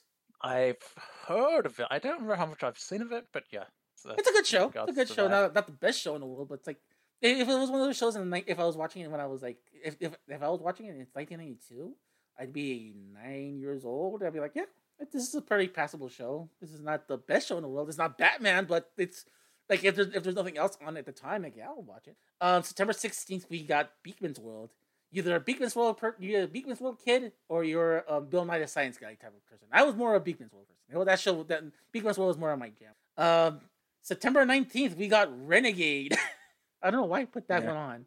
But yeah, it's a long-running series. Lorenzo Lamas plays Renegade. He goes renegading around being a renegade. I haven't watched the series. I just know he's a bounty hunter and he has a Native American friend. That's about it. September 19th as well, you can watch Nickelodeon Guts. You have it. Rob, do you have it? Nickelodeon Guts? I don't remember if that was a thing here or not. Okay. Yeah, it's like a show like Gladiators, where it's like kids trying to like do like trying to get through obstacle courses. At the end, they have to. I'm not sure if I remember that or not. Honestly, like I can't remember seeing anything like that from a Nickelodeon brand thing like that. Yeah. Over here, they didn't have anything similar to that, where like kids were just going up, like trying to go up the obstacle courses and stuff like that. Like, and at the end, they had to go up a huge mountain called the Aggro Crag. Love that name, the Aggro Crag. All I remember was there was some Nickelodeon stuff where sometimes they would do like quizzes and things, and they would get slimed or whatever. But that's the extent of what I remember. Oh, that's stuff really? Like that. That's stuff that's like a dime a dozen. Like there's a really good series on YouTube called Knickknacks that covers a lot of stuff. It's just like you just described like 80% of their shows at that point. Yeah. And then October 31st, we have X-Men. That's the part.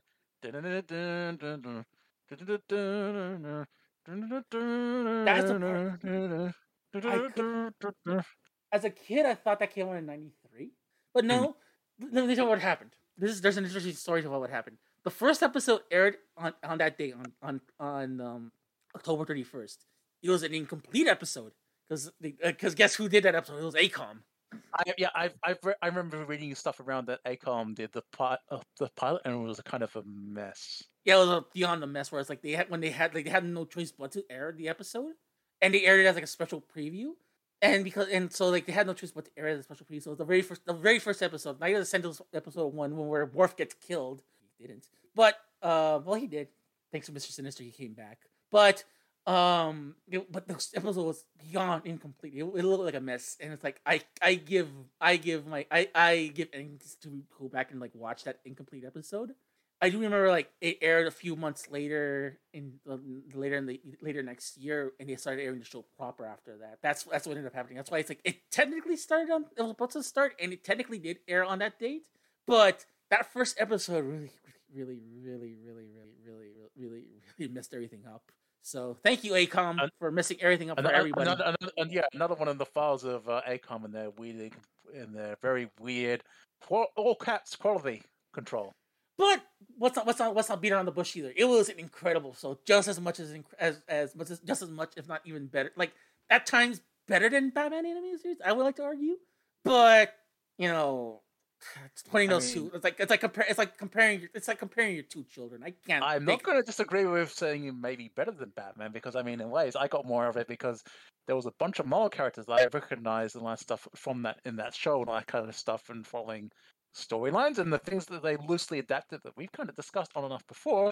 Like people have said, like their thing of the Phoenix Saga and Dark Phoenix and stuff is pretty good for the most part in all this deal. Yeah, and they got away with a lot. Like when they got to the Dark Phoenix stuff, and they actually got away with putting in like the Hellfire Club, like like wholesale. Like they didn't beat around the bush. It really was like a gentleman's club. And it's like, wow, they got away with this in like cartoons, like in Saturday mornings. That's really cool. And it's great. It's like, you know, we're getting a continuation of this series. It possibly could be tied to the MCU now.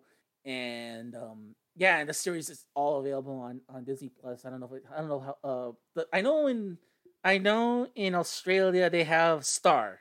I believe that's the Disney Plus is over here as well. If you're wondering. Yeah. Oh, you have Disney Plus. Okay. Mm. Yeah, it is a thing over here. Don't worry about that. But I was going to also add in regards to X-Men that this one also set a lot of interesting precedents or things going forth, because I mean, before that, X-Men had only really had like prior to the X-Men in the 80s, really beforehand anyway.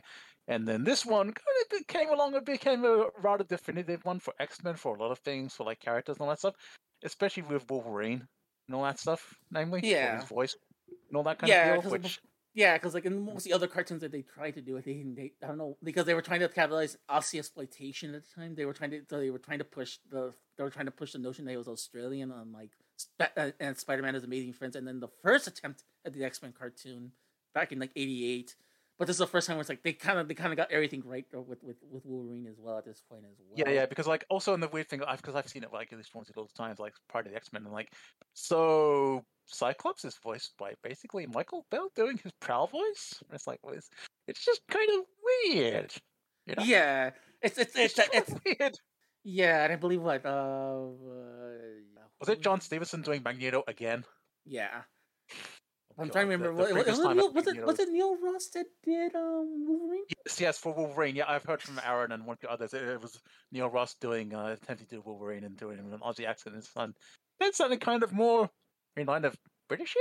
Yeah, so it kind of sounded like that's what I remember. I was like, something was not up with Wolverine. And then when I saw it as a kid after, because I remember watching Pride of the X-Men, I'm like, this is good, but I don't know. But then I saw this X-Men, I'm like, okay, I'm sold.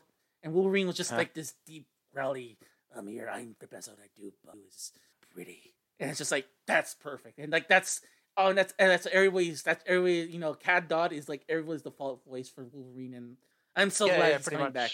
I'm so glad he's coming back for X-Men. Yeah, because nothing against Scott. It was like Scott had his own voice for Wolverine for Evolution, but then Steve Blum did an imitation of him a lot. Steve Blum is really good too, because he came back for Wolverine the X-Men, and that was a great series. That's a great series. I'm gonna say it right now. I love that series so much. And he even did in Hulk versus Wolverine, which was pretty one of those fun ones as well. Yeah, that's like that was also the first Deadpool with Nolan North. Yeah, and also the voice casting and everything was actually interesting, because there's like Tom Kane as a scientist doing all that stuff, and honestly others. But here's the weird thing that I've heard about that, which we're going on stupid tangents. Originally there was dub stuff done for that stuff and some of the other versus ones around that time period in Canada first, and then when other places got hold of it, they decided to redub some of the cast. Because I've heard from things and that stuff too, like I noticed Colin Murdoch is among the cast, and he's doing the voice of Omega Red in that movie. And I heard like Trevor Duvall, who's a voice actor who's done a bunch of other roles that I know from various things over the years. He was originally going to do Bruce Banner and all that stuff in that movie and all that stuff, and then he got recast, and he was kind of rather pissed at the time. But you know, so whatever. Yeah. All right. It's just one of those weird shuffles. Yeah. So those are the shows that premiered in 1992. The shows that ended in 1992. We got Who's the Boss, The Cosby Show, Golden Girls, Saturday Night, the first iteration of Saturday Night's Main Event, and Tiny Toon Adventures. Out of those, I remember I watched the Golden Girls a fair bit at times randomly, I think, because this is one of those funny shows and that kind of thing. Yeah, it's a great show. And I remember, and Tiny Toon Adventures, or just a thing of Tiny Toons anyway. So just. But I do wonder because like they did do one more episode after that. They did the night. They did like a night gallery parody of Tiny Toons, and I don't know if that came out before or after this, because I do remember that was like their last one-off that they did, and it was interesting because like they couldn't get Charles Atler to come back as Buster, so they got what's his face, like how you played Crypt Keeper, John Kassir. They got him to come back they got him to come in for Buster Bunny. Wow, it's a weird voice to put on Buster Bunny, to be honest. Saturday Night Main Event. If you're wondering, I was like, just thinking of him that he actually did a voice of Deadpool once as well. Now that I think about yes, it. he was the voice of Now I remember Deadpool. Marvel Ultimate Alliance 1 or something. Yeah, Yeah, also that's it. Reliance. No, he did it before in X-Men Legends 2. Huh. Okay. So he was in X-Men Legends 2. Now I remember, like, yeah, that's right. Cause, like, I actually remember unlocking him, like, just randomly, just unlock Deadpool. Like, cool. That's a weird game because you can play as Iron Man as well. Like, what? Yeah, just like if you get all those armor pieces, it's like all Yeah. of a sudden you get Iron Man. It's like I guess they were hinting on the Ultimate Alliance stuff coming up, but yeah. Yeah. All right. The only one from the big note here is if you're wondering about Saturday night's main event, this was a November 5th, 1992. This was the very they eventually did bring it back. This iteration was what ended up happening was like at first they did air it on NBC or like in lieu of Saturday night's main event. And the Saturday Night Live, so they would air like Saturday night's main event. This is wrestling. And what ended up happening was like this would like after a while they would air the they eventually moved from NBC to Fox, and this was the last iteration of like they only did two events, and it wouldn't come back until 2002, I believe. And I'm trying to ring up the card here just to see like what was the okay. Here's the final card, the quote unquote last card of Saturday night's main event. Oh my god! Oh, here for fuck's sakes! Oh boy! So this is in Nashville at the Terry Holt Nashville in the Hultman Center. They aired on November 8th. The card goes as followed. They had a funeral parlor segment with Paul Bearer and The Undertaker, who had his own little talk show. Macho Man Randy Savage and the Ultimate Warrior defeat the $1 Million Man Ted DiBiase and IRS via countout. Which Jesus Christ, I would have rioted at that point. Shawn Michaels versus the British. This could have been a good one. Shawn Michaels versus the British Bulldog. Holy shit! With British Bulldog winning, holy moly! And then we had a Hitman Bret Hart versus Papa Shango, and I go, yeah. If you're wondering that it's that card, like only out of one of those matches, I would say would be decent, which would be Shawn Michaels versus the British Bulldog. Everything else, I'm like, oh boy, I just roll my eyes when I have to. My eyes roll in the back of my head when I have to like look at that. So if you're wondering what that last card was, there you go. I know I'm pretty sure I'm talking Swahili at this point to Robin at this point. So I'm sorry.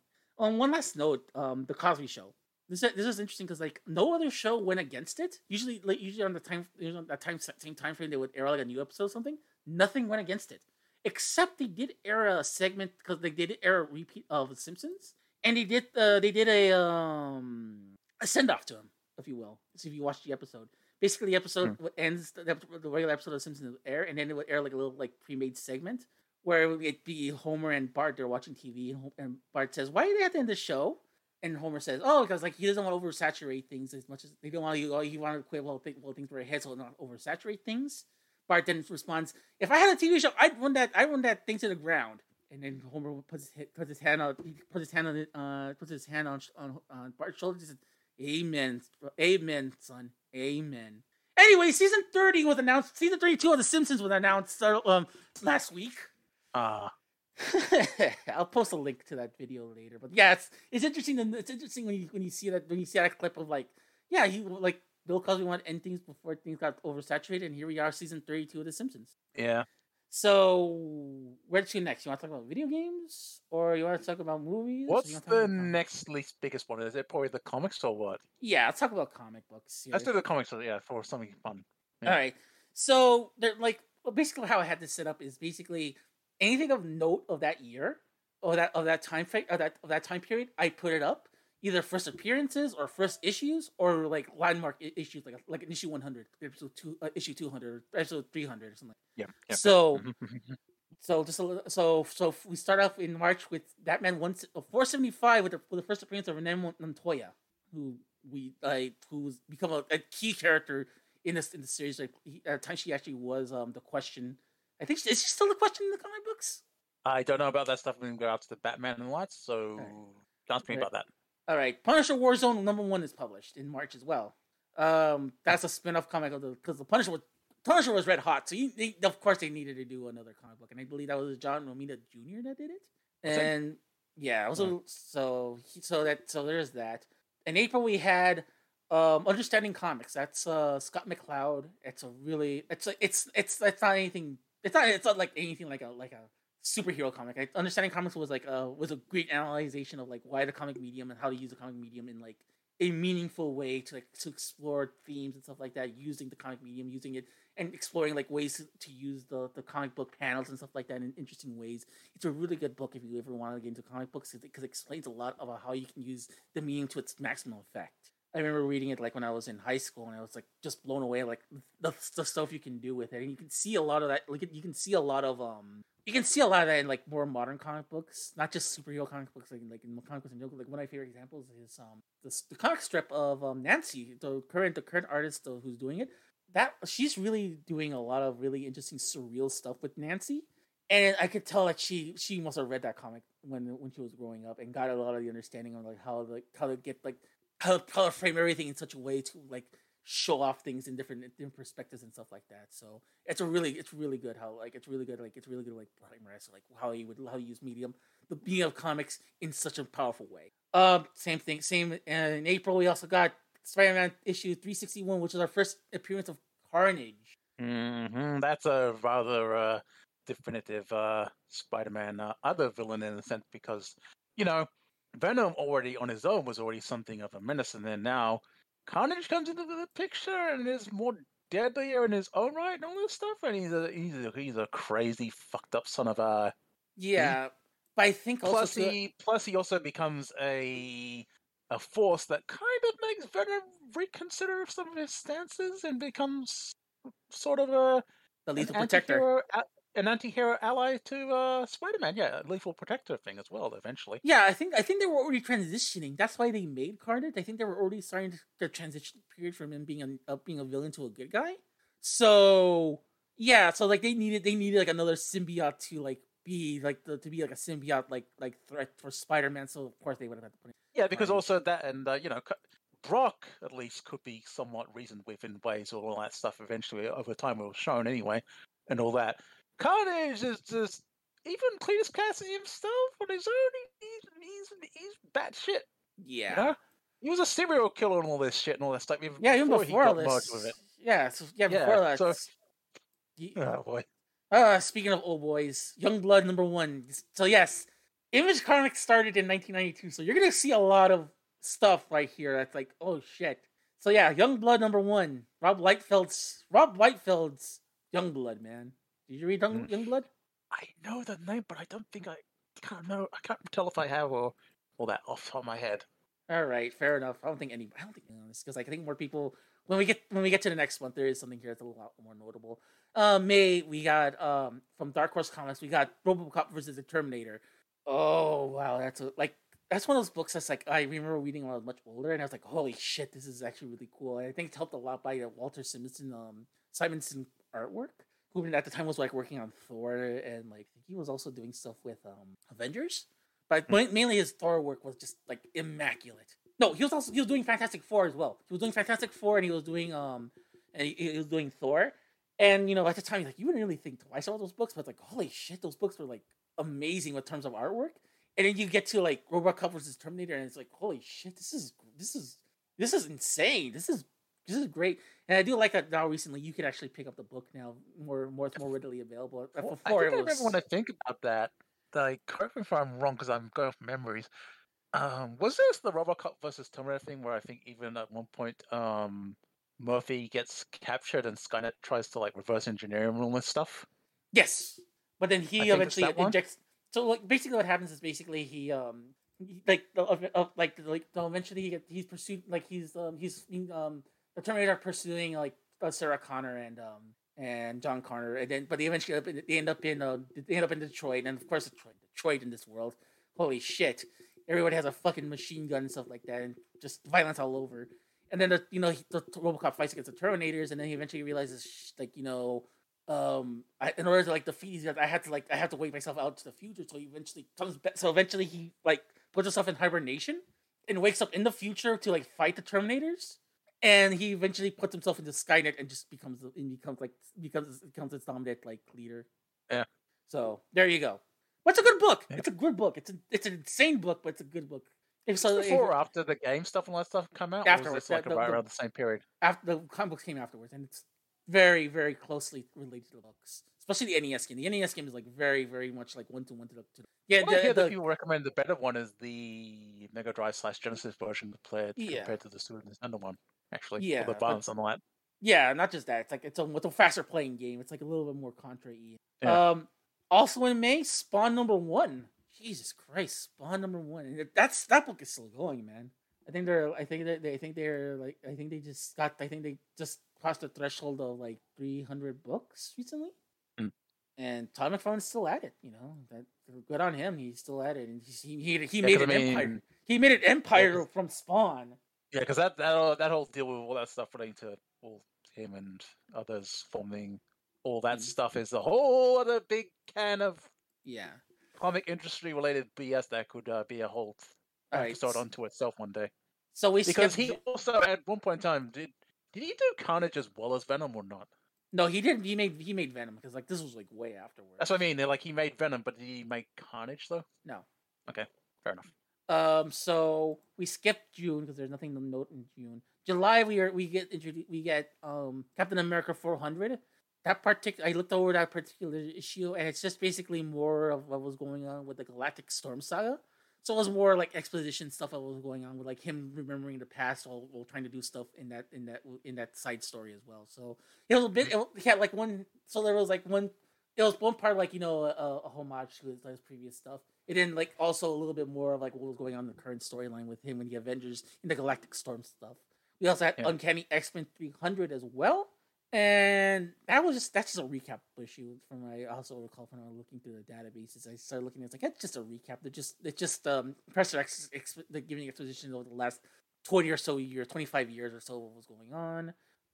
Savage Dragon #1 was released as well. So again, more image stuff.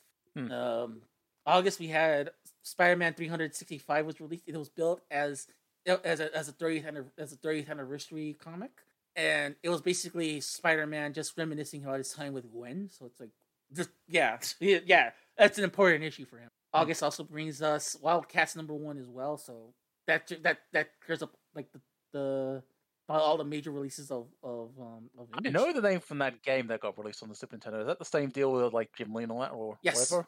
Mm-hmm. Okay, that's what I thought. In October we had Batman Sword of Azrael, which is the very first appearance of Azrael, which would put the seeds of the Nightfall saga. So, yeah. Well, this is also all after all the stuff with, what's his name? With Bane putting Bruce out for a while, wasn't it? Before that. This was like... Was it before? Because didn't Azrael take it up again later on, though? No, this is before. It was just Azrael. So after that, it was like, I think a year later, 93, that's when Nightfall happens with Bane and breaking his all that stuff, and he becomes Batman. Yeah, because I'm getting a little deep, because I only know little bits and pieces in my head, but like, then I'm thinking later on he takes up the mantle of it because Bruce is out for a time. So, and he's all like, "What the fuck are you doing? You know what? Fuck it, Dick, be Batman." And he's like, you should have done that from the very beginning, Bruce.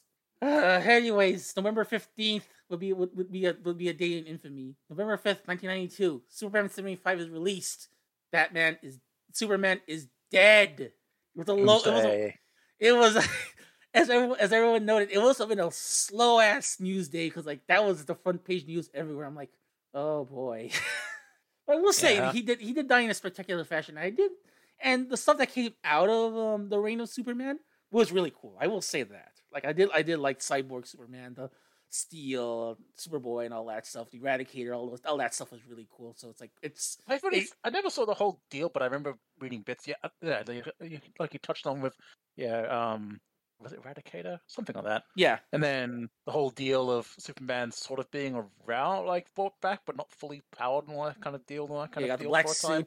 You got the black suit, and he had a sweet ass boat.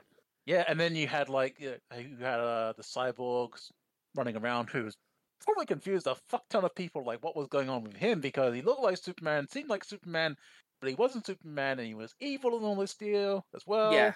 So basically he was just a regular citizen, but then like Superman couldn't prevent him from saving him. So when they put like he died from I've read that. Yeah, I've chemical read the disease. stuff about him, like Henshaw and Henshaw and all that. Yeah, so he was like, so basically they put his body in a cyborg body, and he's like, no, make me Superman so I can take out Superman. And he was it something to do with the computer actually just like replicated based off of his DNA or something like that? Yeah, too? I think there was some parts of his DNA, and that's how they created Hank. Well, that's how Hank Chao became cyborg Superman. Yeah, and then there was other things of like Steel and others running around, like also having like the S symbol whole deal, like being on the contenders for the mantle or whatever, supposedly. Yeah, so Steel was just a steel worker who was working like and just started like took up the mantle. Superboy was a clone of Superman that from Star Labs, and eventually they figure out way later that he's actually a clone of not just Superman but also Lex Luthor.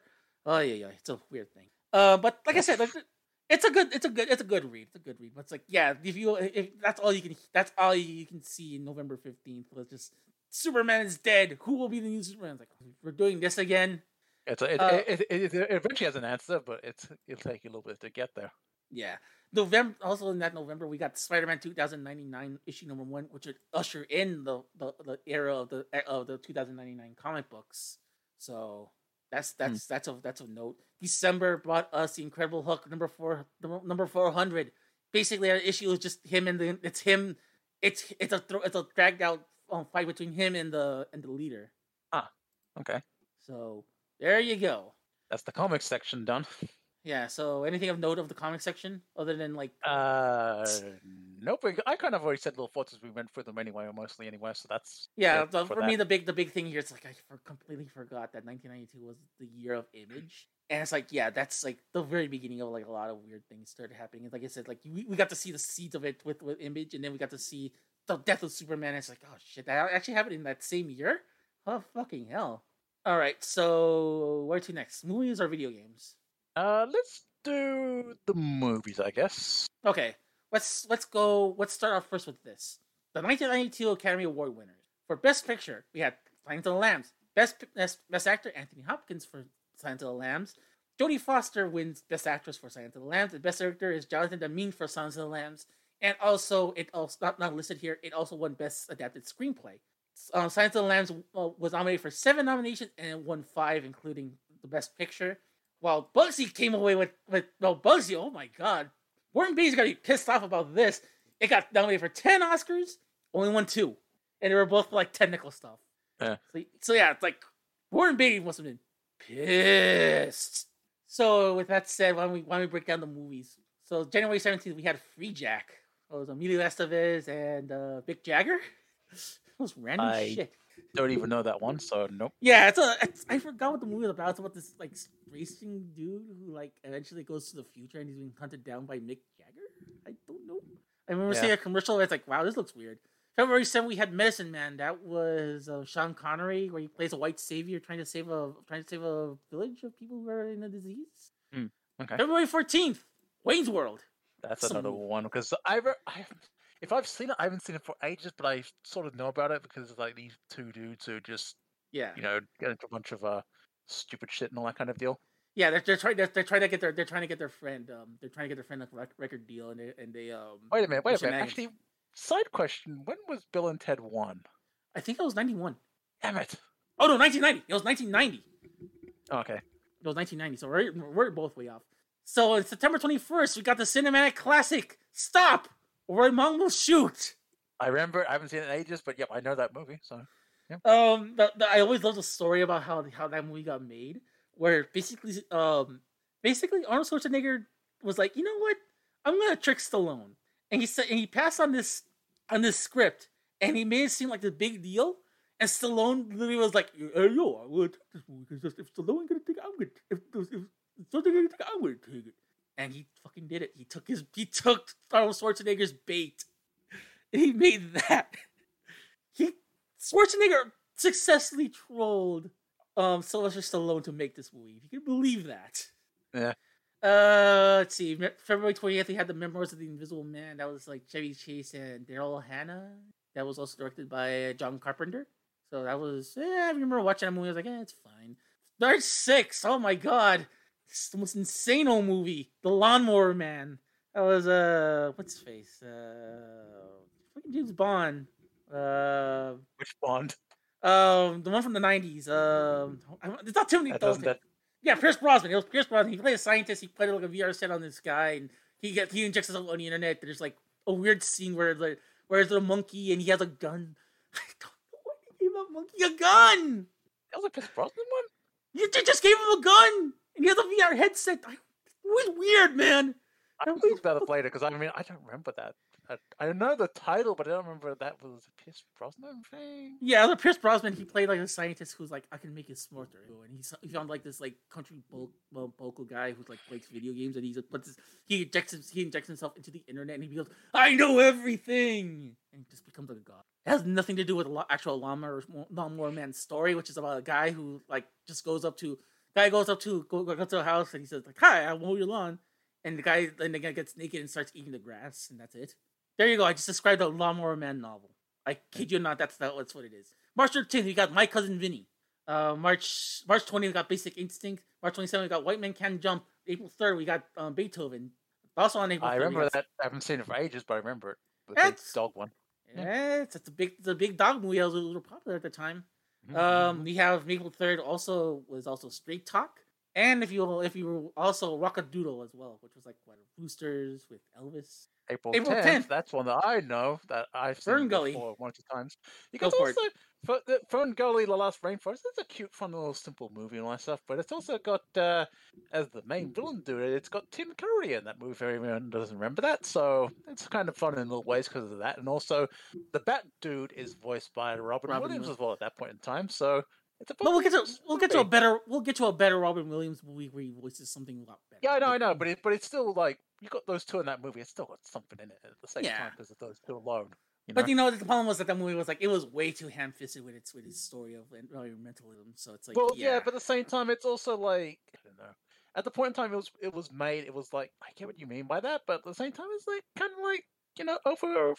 Deforestation, logging shit was sometimes a thing in some places, so Yeah, especially in South America, that was like a. It's not like Captain Planet and the Planeteers level of like ramming it down your throat or something, though. No, it's not. It's not. But it is like it was like there was like so much like it wasn't just that movie. It was a lot. April 10th we had Newsies. My sister really liked that movie. I used to watch it a lot. Musical. I have no knowledge of that one actually. It's a musical with a baby Christian Bale. We had April 17th. The Babe? Yeah, the Babe. That was John Goodman. He plays Babe Ruth on April 17th. I didn't even know. I thought for a second when it was the Babe, I was thinking, wait, Babe, as in the pig one? Nope. No, I would have clarified that if I would have clarified that if it was Babe. I think that Babe came out in 93. I didn't know that. I didn't know the Babe was made, but I didn't know that one, the one with the pig. I didn't know it was George Miller. Okay. So yeah, that's a documentary.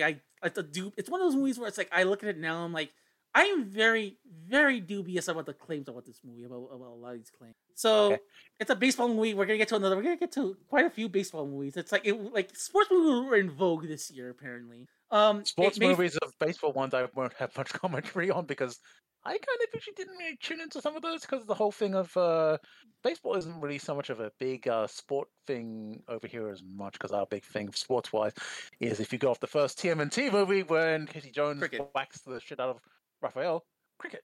But I'm going to say no, but not just that. It's like if you were to watch a game, it would be like 1, 2 in the morning for you because it'd be like they always air like those games in the afternoon here, so it's like it makes sense. If they did anyway at all, so Yeah, so if you were watching an American baseball game, you'd be like you had to like watch it at like ungodly hours where no one would be awake.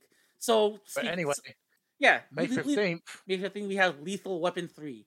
Not the one, not the first one, not the one with typical enemy. This is the one with what's his face, Joe Pesci. It's the one with Joe Pesci where they had to protect him. It's not the one with Jet Li either. That's the fourth one. May 22nd, we got Alien 3. I was watching that movie the other day. I don't know why. I was watching that movie. I was watching Alien 3. I was like, it's something. I like the concept, but it's like the better movies are the first two movies. Obviously. It's something I'll say because Alien 3 is, even if some people try to defend it, it is a train wreck of a movie that also in ways brings up little things of like kills off Ripley, does weird things in regards to kills off Newton Hicks at the start and all this stuff. Yeah. Like any survivors from Aliens and all this stuff and all that sort of thing. Yeah. Like I get like they were trying to like do a new vibe with the setting, all this stuff, and like in this prison place and all this kind of deal to begin with, and all that. But like at the same time, it's like so at that point in time, this is how you were going to end the Aliens series. At this point in time, Fox, fucking hell, like. And then also the director dude behind it, like got like he disowned the movie because of like all the BS that went on behind the scenes and all that stuff. Yeah, I don't blame him. It was David Fincher that made the movie, and he disowned that. So... Apparently, according to sources, because I did talk to someone that just watched recently, the working version of the movie it's a way better movie. Apparently it is way better, but that cut is unfortunately like really hard to find nowadays because like I don't think because you know what, and like I'll say this also, people say things about Alien Resurrection being bad. No. Alien 3 killed off Ripley to get to the point where she had to be fucking cloned to begin with. So, you know, I'm just putting out that Alien 3 did all this continuity damage before Alien Resurrection even fucking happened. So, you know. Yeah, no, I mean, the thing is, I never liked Alien Resurrection because it's just a bad movie. It's just a horrible movie. I can like it in little ways a little bit more than Alien 3 because they were trying some little more ideas again better slightly, like cloning the aliens, bringing them back and all that fucked up shit. Bioweapons, but the other things in that movie is like a whole other mess that's like maybe one day if we do the aliens as a oh wait, do I have to no Alien then Ramsey Xenomorph stuff. Then I have to talk about Prometheus and Alien Covenant. Oh God, I don't want to bring that up. I don't want to bring that memory of Alien Covenant again. Did I ever tell you a story about? Did I ever tell you about the story when I almost got kicked out of Prometheus? Why? I was watching Prometheus, and you know that scene where the main character is giving birth to the alien. I was laughing so hard that the usher had to come in. And was like, "Dude, cut that shit out, or I'm gonna kill you out." It's the second time this happened. The first time this happened was when I watched Godzilla, the '98 one. And I just started laughing. I started laughing uncontrollably because like there was that part where it's just like he was hiding and they were hiding and they couldn't find him. Like, how the fuck did you lose a fucking 50-foot tall lizard? Anyways, point. Anyways, May 22nd, Far and Away. That was Tom Cruise and Nicole Kidman. I believe that's won some Oscars. So that's a movie. May 29th. I know of. That's Whoopi Goldberg. Yeah. Yeah, that's a good movie. I remember watching that. That's a good movie. I don't know if it held up. But I do remember enjoying it. That was May 29th. June 5th, that would be the second of the Jack Ryan stuff. This is Patriot Games. This one was no, it's not John Krasinski. No, it's not Ben Affleck. No, it's not Chris Pine. Yes, this is Harrison Ford. And no, this is not Alec Baldwin. There's a lot of people who played Jack Ryan. That's the joke right there. That's the joke right there. There's a lot of people who played Jack Ryan. June 19th, Batman Returns. Mm-hmm. After the first Batman movie, so yeah. And this one had Catwoman, and Penguin. Fucking hell.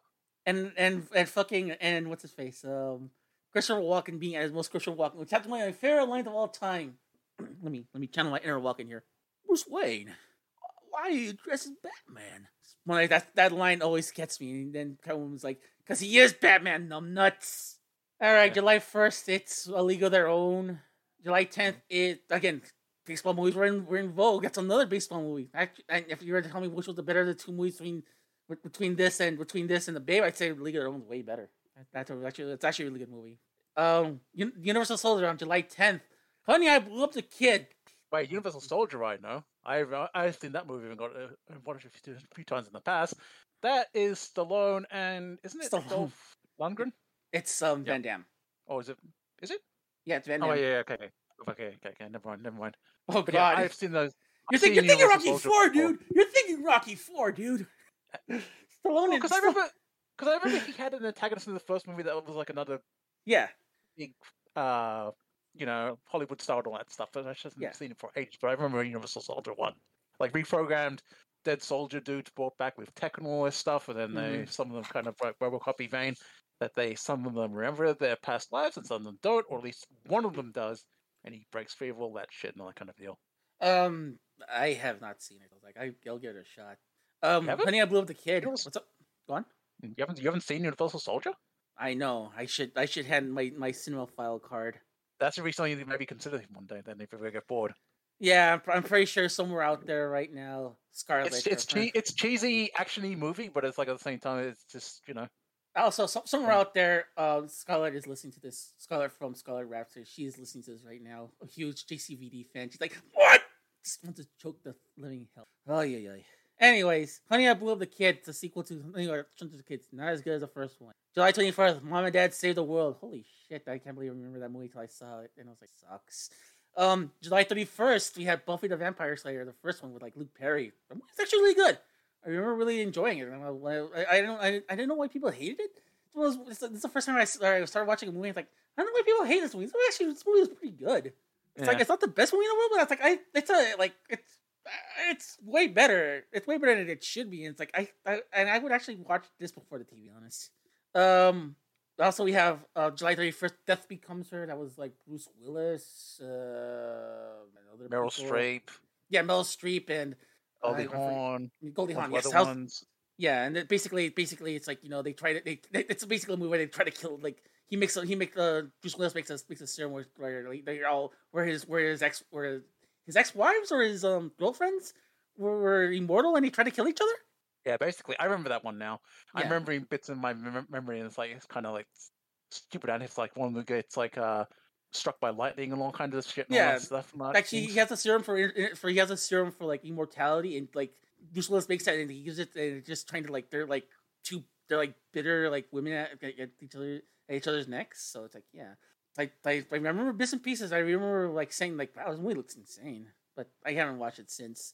August 7th, Three Ninjas. It's one of those like it's not the 90s, so you hit a movie about this kind of shit. August 7th, Unforgiven. That's Clint Eastwood. He won an Oscar for that one the following year. So the only thing I know, it's like as I've seen it, I don't remember much from it, but I remember I was like, wow, this is some serious shit. And I remember also too, it's like it's interesting to see an Oscar caliber movie released in the summer. You don't see that nowadays. They always front load those movies in like December just to like capitalize on like the Oscar season. But it's interesting to see it right here. August 14th. Stay Tuned. That was with John Ritter. He plays like he gets like a cable package that like where it teleports into like different TV shows and tortured. That's actually really good. I think it's on Amazon Prime right now if you got access to that. Single White Female on August 14th, aka please don't get a fucking roommate and the fucking Penny Saver for God's sakes. July 21st, Little Nemo's Adventures in Slumberland. That movie was like long in production, and I think some of the people that went on from that one went on to work at Studio Ghibli. So it was a Japanese. I have no idea actually. Yeah, because I don't want to say indirectly. I don't want to say that it was Studio Ghibli, but I remember like some people that worked on it did eventually go to that. So, but that's how long it was. I think this was in production since 1986, and they only came out in 1992. So shit. And I remember watching it. I remember watching this. I remember saying like, this is something. But I think that if I was an adult, I learned to appreciate it more. I think Discotek just reissued it recently since they got the rights to it. So good on them. I have to double check that later and see if we can find out if that's right or not. But yeah, August 25th, we got Twin Peaks: Fire Walk with Me. AKA, please don't watch this. August 28th, but anyway, yeah. Yeah, August 28th. Please don't watch this movie because I watched this. I'm like, you're better off just watching the new TV show. The Twin Peaks Fire Walk with Me never happened. Just fucking watch the TV. Just watch the new TV show that they made. Then they made a few years ago. You're better off with that if you're looking for a proper ending. And the next one, we have on the list, I don't even know about that one. So September 25th, The Last of the Mohicans. That was Daniel Day-Lewis, and it was just the white. It's like just trying to tell. It's like telling the plights of the like. It was a plight of like of colonialism in the United States. It's a white savior movie today. I remember watching it. I remember falling asleep to this movie when I was in high school. On October 2nd, though, the Mighty Ducks is like I know of it because I remember hearing and sort of seeing it. I think once on a random day or something, or many years ago. And then also, obviously, later on, they also had their own spin-off Disney Afternoon cartoon, not based off it directly, but sort of inspired by it and using the same name. Yeah. Well, they're all they're Anaheim, they're Anaheim Ducks basically. Mighty Ducks are that's basically what they're from. They got I think for a time Disney was partial owners of the team, and so they had wanted to make something with it, so they made a movie. Why not? It's also and then they made a show later on as well. Yeah. It's because they were still owners of owning it. I think they lost it like in sometime in like the mid 2000s, and like I think they were like they don't own it, but they do have a remake of they do have a show on Disney Plus for the Mighty Ducks that's more in line with like the movies. So there you go. October 2nd, Mr. Baseball. That's Tom Selleck, where he plays an aging baseball player who goes to Japan. It's actually really good. It's a good movie. Never seen it, but yeah, that sounds kind of neat by the sound of it. So yeah, it's a good movie because it's fish out of water movie. It's fish out of water story. Where it's like this aging baseball player who's like he can't like really play in the big leagues, gets like a second shot at being like a big league player in Japan. So it's really good. It's good. October 19th, we got Candyman, first of many movies, and the first one's actually really good. October 23rd, Reservoir Dogs. Completely forgot this one. I forgot that this was released then. First of Tarantino's many movies make after this. So it's like, yeah, this is like the pinnacle of like of Quentin Tarantino right here. November 13th. Speaking of yeah, we got Aladdin. That was a big Disney one actually at the time. So that's like that was their big release of that year, and just like this was like at the Renaissance right here because like they were because I think what the year afterwards was Beauty and the Beast. And I forgot which one they released the year before. Was it? Yeah, 93 was Beauty and the Beast. But because I thought 92, and I thought 91 because I do remember it was 93, and because I do know like there was a Little Mermaid, this Beauty and the Beast, Lion King, and other movies. Like I'm blanking on that. That's supposed to be like part of the Renaissance. So yeah, so this was one of the crucial pillars of the Renaissance era of Disney, and for good reason. It's a fun movie, man. It's a fun movie.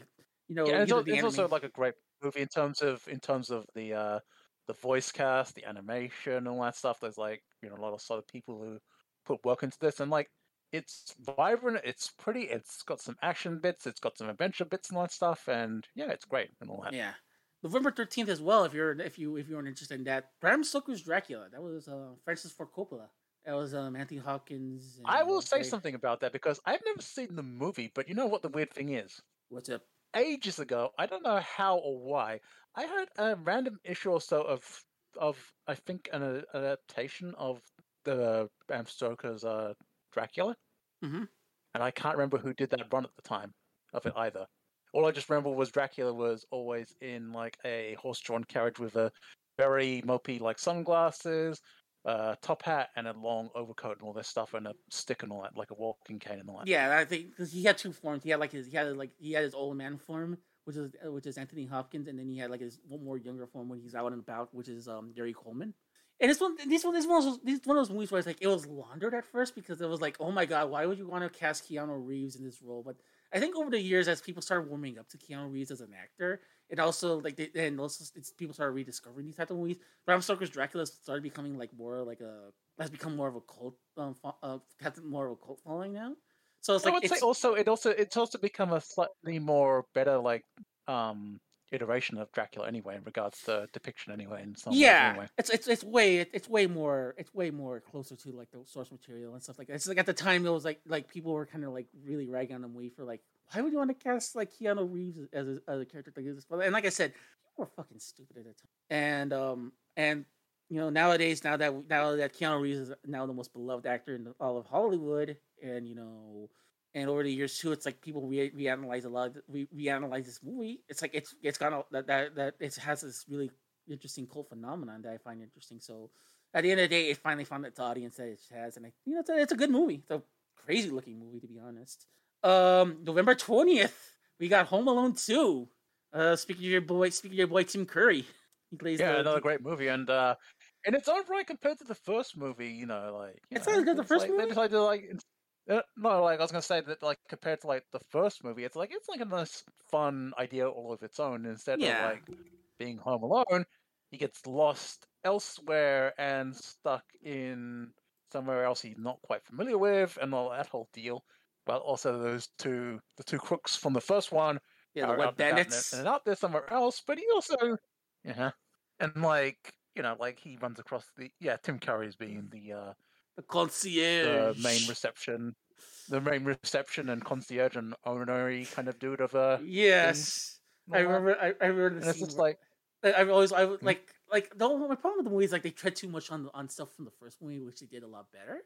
But there's one part I really like from this movie where it's just like they Kevin has like he had like the walk boy and he plays like something from a movie and like in order to trick like the concierge not to get in, it's like it's all like stuff like, yeah, get on your knees and say you love me. And everyone's like, what do you have to say? We love you. I just also like the time with Tim Curry in that movie. It's like I remember things of like him greeting Macaulay Culkin and all that kind of thing. But this kind of thing of like it's just like you can tell he's like eyeing off this kid and like being like kind of sassy, kind of dry English humor at the same time, and like, welcome, young boy. Do you have a card and all that stuff and all that kind of thing and all this kind of stuff. He's like testing him as well at the same time. And he's always Like all he's that a little stuff like, sus at the same time. yeah. All right. We got on November 25th. We got The Bodyguard. That's Kevin Costner, Whitney Houston. You know, famous scene. And I will always love you. And there was many moons, many times later on, and other things down the road. Yes, Yeah. it's a fine movie. It's perfectly serviceable. On December 11th, Ramsey turned 9 years old at this time, and he got a few options. He can watch the adult court drama A Few Good Men with Tom Cruise and Jack Nicholson, or Forever Young with Mel Gibson playing a guy who was frozen and wakes up in modern times, or The Muppet Christmas Carol with Michael Caine as Ebenezer Scrooge. Yeah. So he had those options. So young Ramsey had those options. I don't think I watched either. I don't think I watched any of those movies. On December 18th, I did watch this one. Unfortunately, I did. All three. Didn't watch any of them. I watched Forever Young, and I can't remember shit about that movie. All I remember is like, this is boring. I watched it on TV because it was like on TV. Few Good Men. I think if I watch it now, I might appreciate it. But 9-year-old Ramsey would not. And Muppet Christmas Carol, that's like everyone likes that movie. Like, you know what? I should get. I did watch this. I've seen it once before, so. I did watch this. Unfortunately, I did watch on December 18th. I did watch Toys with Robin Williams. It's a strange ass movie to be on. I really can't make heads or tails of what they were trying to do with that movie. But you know, it's one of those movies where it's like I don't know if I'm more like astute to movies when I was now than I was. Maybe I might enjoy it when I'm much older, but I doubt it. And to round out the year, on December 23rd, we got Scent of a Woman. Whoa! Al Pacino is blind. And also a very weird dude, but he also knows where he is when you really test him. About America. Good movie though. Good movie. I remember watching it. It's one of my really liked it. My mom really loves that movie. Yeah. When I saw that, I was like, yeah. I was like just smiles when I watched it. All right, so that leaves us with video games. Jesus Christ, we got a lot here. And this is a loaded one, so. So let's start first with a brief look at like the best games of 1992. Everyone except Gamers Magazine gave Street Fighter 2, which came out last year, because like this would pertain to like stuff from like last year, that last year. Everyone pretty much gave Game of the Year to Street Fighter 2, like flat out. Like it makes perfect sense why they would, because like it's rightfully so. It got a lot of it was it thing of 1991, and it really started a revolution in video games. Period. GamePro TV, which I'm pretty sure by extension is also what GamePro what they were doing as well. What their nominations are. Here's some of the things that they had. Battletoads won for best 8-bit. Best graphics for Sherlock Holmes. I'm pretty sure that's the Sherlock Holmes CD game for the TurboGrafx 16. Best handheld game would be Mega Man 2. Best sound Castlevania 2. Best sports game NHL Hockey. Best strategy game Baseball 2000. Best Action Game, Super Castlevania 4. Best Shooter, Galerius. Best RPG, Final Fantasy 2, aka Final Fantasy 4. And Best 16-bit Game, Sonic the Hedgehog 1. Which is interesting. It's like, wow, Sonic the Hedgehog 1 came out in 2000. It came out in 1991? Because we're going to get to something later. I'm like, wow, that's a quick turnaround. For Nintendo Power, this is how they went. For best graphics for Nintendo, they went Battletoads. For Game Boy, it was Metroid 2, and for SNES, it was Super Mario World. Best Demon Fun. I don't know what the fuck that means. I don't know what that's supposed to mean, but it goes Battletoads, Dr. Wily's Revenge for the Game Boy, and Super Mario World for SNES. Best Challenge. Oh, that's one of the fun. Even though that was the first Game Boy Mega Man, it's fun. But it's kind of challenging, but it's not super cruelly difficult in all ways because hey, the password system helps. So that game is so hard. I remember playing it. It's like just you're screwed if you don't have a certain weapon at a certain time. Best Challenge. Yeah. And also another thing I realized as I saw someone else play, it's like those sprites are so chunky and you have no like vision beyond you and things are popping up off screen and like you really have no time to like really react to what's coming right at you. That's the biggest. Wait, for which game? For Dr. Wily's Revenge. Wait. Oh well, yeah, because the blade's kind of done. Yeah, it's kind of closer up. But yeah, I sort of get that. But I mean, that's kind of one of the first Mega Mans I've played, and it's like I kind of used to it that way. So I don't know because I got used to like Mega Man 2 and just like this. I can't play this. I can't play these games with this. Like everything scrunched up and everything like zoomed in. So best challenge we got for Nintendo. We got for the NES. We got Ninja Gaiden 3. For the Game Boy, it's Metroid 2. I want to say Super Metroid, but it's Metroid 2. And for the SNES, just Metroid 2.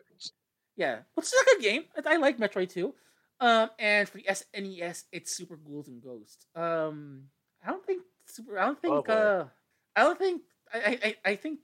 think Metroid 2 is just long and tedious, not difficult. So that's my thing. I think the winner out of those three would be Super Ghouls and Ghosts. Holy shit, that game's insane. Best play controls: Battletoads for the NES. Game Boy gets Metroid 2. Metroid 2 again. And SNES gets Super Mario World, which makes sense because like there really wasn't really much for the Super Nintendo at the time. So yeah, and it's a Nintendo publication, of course. You gotta only in its life because this was before some of the really big hits started to come in or other things that been completed and put out there as well. Anyway, all right. So best multiplayer or simultaneous, which means like best two player game. It's Battletoad, which yeah, I can see that. It's actually a good game when you play with someone else. Best villain, they give it to Bowser. I'm pretty sure that guy's like that guy must have been like 5 years running as best villain because like most innovative is Final Fantasy 2. So it's like that's good on Final Fantasy 4. It's a really good game. Like I remember playing I remember I brought the game the GBA remake of Final Fantasy 4.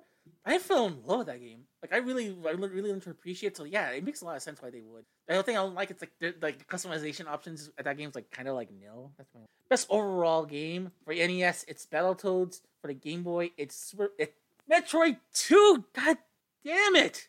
And SNES, it's Super Mario World. They got Metroid 2 on the brain, haven't they? Yeah, I got the. They had Metroid. They had Metroid 2 on the brain, obviously. Well, obviously, because it was their big flagship release for the Game Boy, and also it's a good game. Yeah, and also for the Game Boy at the time. Still, it's a good game, but the only complaint about it is that the game is just way too long. It's way longer than it has any right to be. And I think it gets lapped by all the other Metroid games, even by its own remake on the 3DS.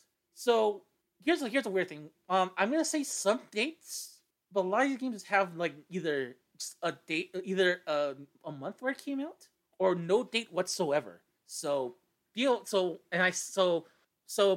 aware if I'm skipping around and I'm not giving proper dates. It's because like thanks to how games were distributed at the time, we really had like very few like at the time we had like no real concrete data for exception of a few games here and there. So in January I'm just skimming over looking at stuff. Did we get Final Fantasy Mystic Quest by the way? Yes, we did. Okay, good. Cool. Just double checking. Okay, so first, yep, it's there. So we start January with Die Hard for the Nintendo, Bucky O'Hare for the Nintendo, Monsters in My Pocket for the Nintendo, and Nightshade. Four of those games are like Konami games, and I believe Nightshade was a Konami. They published it, and I believe that was Beam Software from your guys' neck of the woods. Bucky O'Hare is really good. Monsters in My Pocket is an underrated classic. Like no one talks about that game enough. There needs to be more. That game needs to be needs to be that game needs more. Die Hard on the NES. Oh, it's good. Yeah. It's jank. It's a janky ass game that's good with jank. Anyways, I've heard interesting things about it because I remember I've seen I think AVGN and Irate Gamer do episodes on that game. So Yeah, and anyway. like a lot of their complaints are unjustified, but at the same time, it's kind of justified. If that makes sense, like they're both right and wrong at the same time. Okay, February we got Super Smash TV, which is a really good port of Smash TV, in my opinion. I think it's one of the best ports of the game, with the exception of the Nintendo one, which actually was really cool because what you can do is you can take the 4-player adapter, and you can use two controllers as like a proto dual stick controller. So, but on February 28th, this one has a concrete date. Contra 3: The Alien War. It's funny we're talking about Contra because like recently they're putting in Contra skins for Saint Seiya Awakening, and it's just like stop giving Grandpa a spread shot. My Saint Grandpa's already powerful as is. Why are you giving him the spread shot? That's a good game though. I think I still say Contra Hard Corps is the better of the 16-bit era Contra games. But I think also, correct me if I'm wrong, if you look it up out there, I think Contra 3 got a weird rename when it came out in PAL release territories at the time. I think it was Super Probotector 3 or something, Alien Wars instead of Contra. Yeah, it was Probotector. I don't know why the fuck they did that. I don't know why. Because it was censorship issues because they're like we can't have real people shooting each other. Let's have robots fighting. And it's like, and they still did that with whatever. They still did that with Probotech. They did that with Contra Hard Corps as well, where it's just like let's just strip everything of what made Contra Hard Corps cool and put robots and that's it. And like fuck. It's kind of. I get some of the other ones because I can say this as a tangent that I know. If you've heard the story of how Bomberman got renamed for a limited time in some places as well. Yeah, I was like, was it like Atomic Bomber in some places? That was one alternative name, Atomic Punk, I think. But the other big one that was known in some places in the world was Dyna Blaster, actually. That's right, Dyna Blaster. That's right. Because even when I played a Bomberman arcade game, I think it was 92 or something else. It was basically Bomberman World, the arcade game, and instead they just called it Dyna Blaster and didn't give any context of it. But I recognize this as Bomberman because I played Bomberman on the Super Nintendo, at least Super Bomberman 1, I think, or something around that time. So I think it's good. So it's like, what? I know this stuff anyway. Anyway, next thing. Next thing is March 13th. We got Street Fighter 2 Champion Edition, or as they call it in Japan, Street Fighter 2 Dash. This is the upgraded version of Street Fighter 2, which came out in 1991. Because like everyone's like, why can't I play as M. Bison? Why can't I play as Balrog? Why can't I play as Vega? Why can't I play as Sagat? There you go. And also this added mirror matches as well. But this is also at a time too where this was like when piracy was at all. Not only was Street Fighter 2 huge, but piracy of Street Fighter 2 was. And this would lead to something we're going to see much later because it's like what's something that like Capcom in Japan was like they were dragging their knuckles with doing this particular edition, but it was proven when they saw what happened with the bootlegs that it was kind of so. But yeah, Street Fighter 2 Champion Edition like would be my first exposure to Street Fighter because I remember looking at that first, and it was so weird to see Street Fighter 2 vanilla. Nowadays it's like Street Fighter 2 vanilla, my broken little video game. Yeah. I think the first one of it I played was probably Turbo before I even knew a Champion Edition and all that. But anyway, So we have these are just these just say they're March. So March we had on other games released in March was Kid Chameleon for the Genesis / Mega Drive. Long ass game, hard ass game, but a fun ass game. Shining Force. Oh my god, I love him so much. I know people are like, oh my god, Fire Emblem. Like, I was more of a Shining Force person, but I learned to appreciate a game like Fire Emblem thanks to Shining Force and a game we talked about earlier, Rival Turf, which is like the first. It's made its way back into the conversation again. Yeah, I always make fun of the cover. I don't know if you can still see the cover. It's just these two white kids like wearing like leather jackets. Trying to be like the most toughest guy in the world. Like, no, you're as tough as a poodle with a spike collar. No, stop. But the game's fun. The game is fun in all regards. I remember me and Jared, we streamed that and we laughed our asses off when we got to like the final boss. It was like his name was like Big Ed in this version. And it's like we just like oh god, he was like broke ass Takuma Sakazaki from Art of Fighting.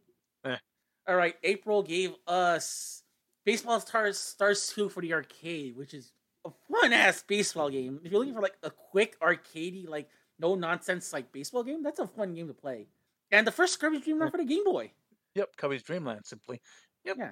Kirby. And back then, when he was considered before they established it properly, right on the color and the artwork stuff from like back then. Yeah, he was white. They probably thought he was some kind of they probably thought he was a ghost or something weird like that. Yeah, he was white, and they were really actually, believe it or not, the colors they were going to go with because they wanted to go with the colors of the Game Boy. He was actually going to be white. He was not white. He was going to be yellow. But then I think they came to a happy medium and gave him pink. And you know what? Good on them. I think making him pink was the best choice because like it's that pink is iconic for him now. Like I cannot see that works Kirby. For him. Yeah. You can't really picture him as being something else. Yeah. Yeah, so it's a great game. It's just like, but it can get lapped by like every other game because like it's a great game, but it's like you don't have like any other kind of stuff you get in the other games. Like you don't get abilities in that game, so it's like oh shit, like you have to like suck and throw things at enemies like to defeat them, and it's just you don't have the mobility options like you do in other games. Yeah, so it's like a better way to play that would be to basically just find Kirby All Star and play the remake of that in within that game. So yeah, in Spring Breeze, play that. Mm-hmm. More fun. May 5th, we got Wolfenstein 3D for PC. The quintessential classic for PC, the quintessential first person shooter, man. Yeah, well, one of the big notable ones because down the road we will get Quake and everything and all this other stuff as well. But you know, if not Doom, the Wolfenstein 3D is definitely another well-known game around that time frame. Yeah, I remember I played Wolfenstein a few times like that, and I really enjoyed it. I think I'm about to say something weird. I think I enjoy this more than the first Doom. I think the first Doom, as much as I like it, I think I like a lot more Wolfenstein. It has like a lot more things, and it feels a lot more claustrophobic, and a lot more things are going on. And I really do dig it. See, Wolfenstein, it's fun in ways. It's like I get kind of why you might think that because you're just running around in a castle killing Nazis and all that kind of deal, like raiding the guards and all that kind of deal. Doom is a little bit different because the whole deal of like you're dealing with zombified soldiers and alien creatures and all this kind of shit. But yeah, Wolfenstein's got its own thing for sure. Yeah, so, and not only that, it's like Doom has like a lot more variety in its maps and a lot more variety in its weapons. But there's an inherent charm to Wolfenstein that I can't deny. May 25th. Have you ever played the port of Wolfenstein on Super Nintendo or not? No, I only played it on PC, and then I bought it on PS3 because it was like 99 cents. Okay, yeah, okay.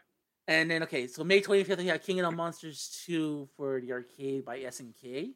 Wow, that is a kaiju on kaiju wrestling game. That's really cool. I like it. And there's these scenes where it's like Final Fight side scrolling beat 'em up.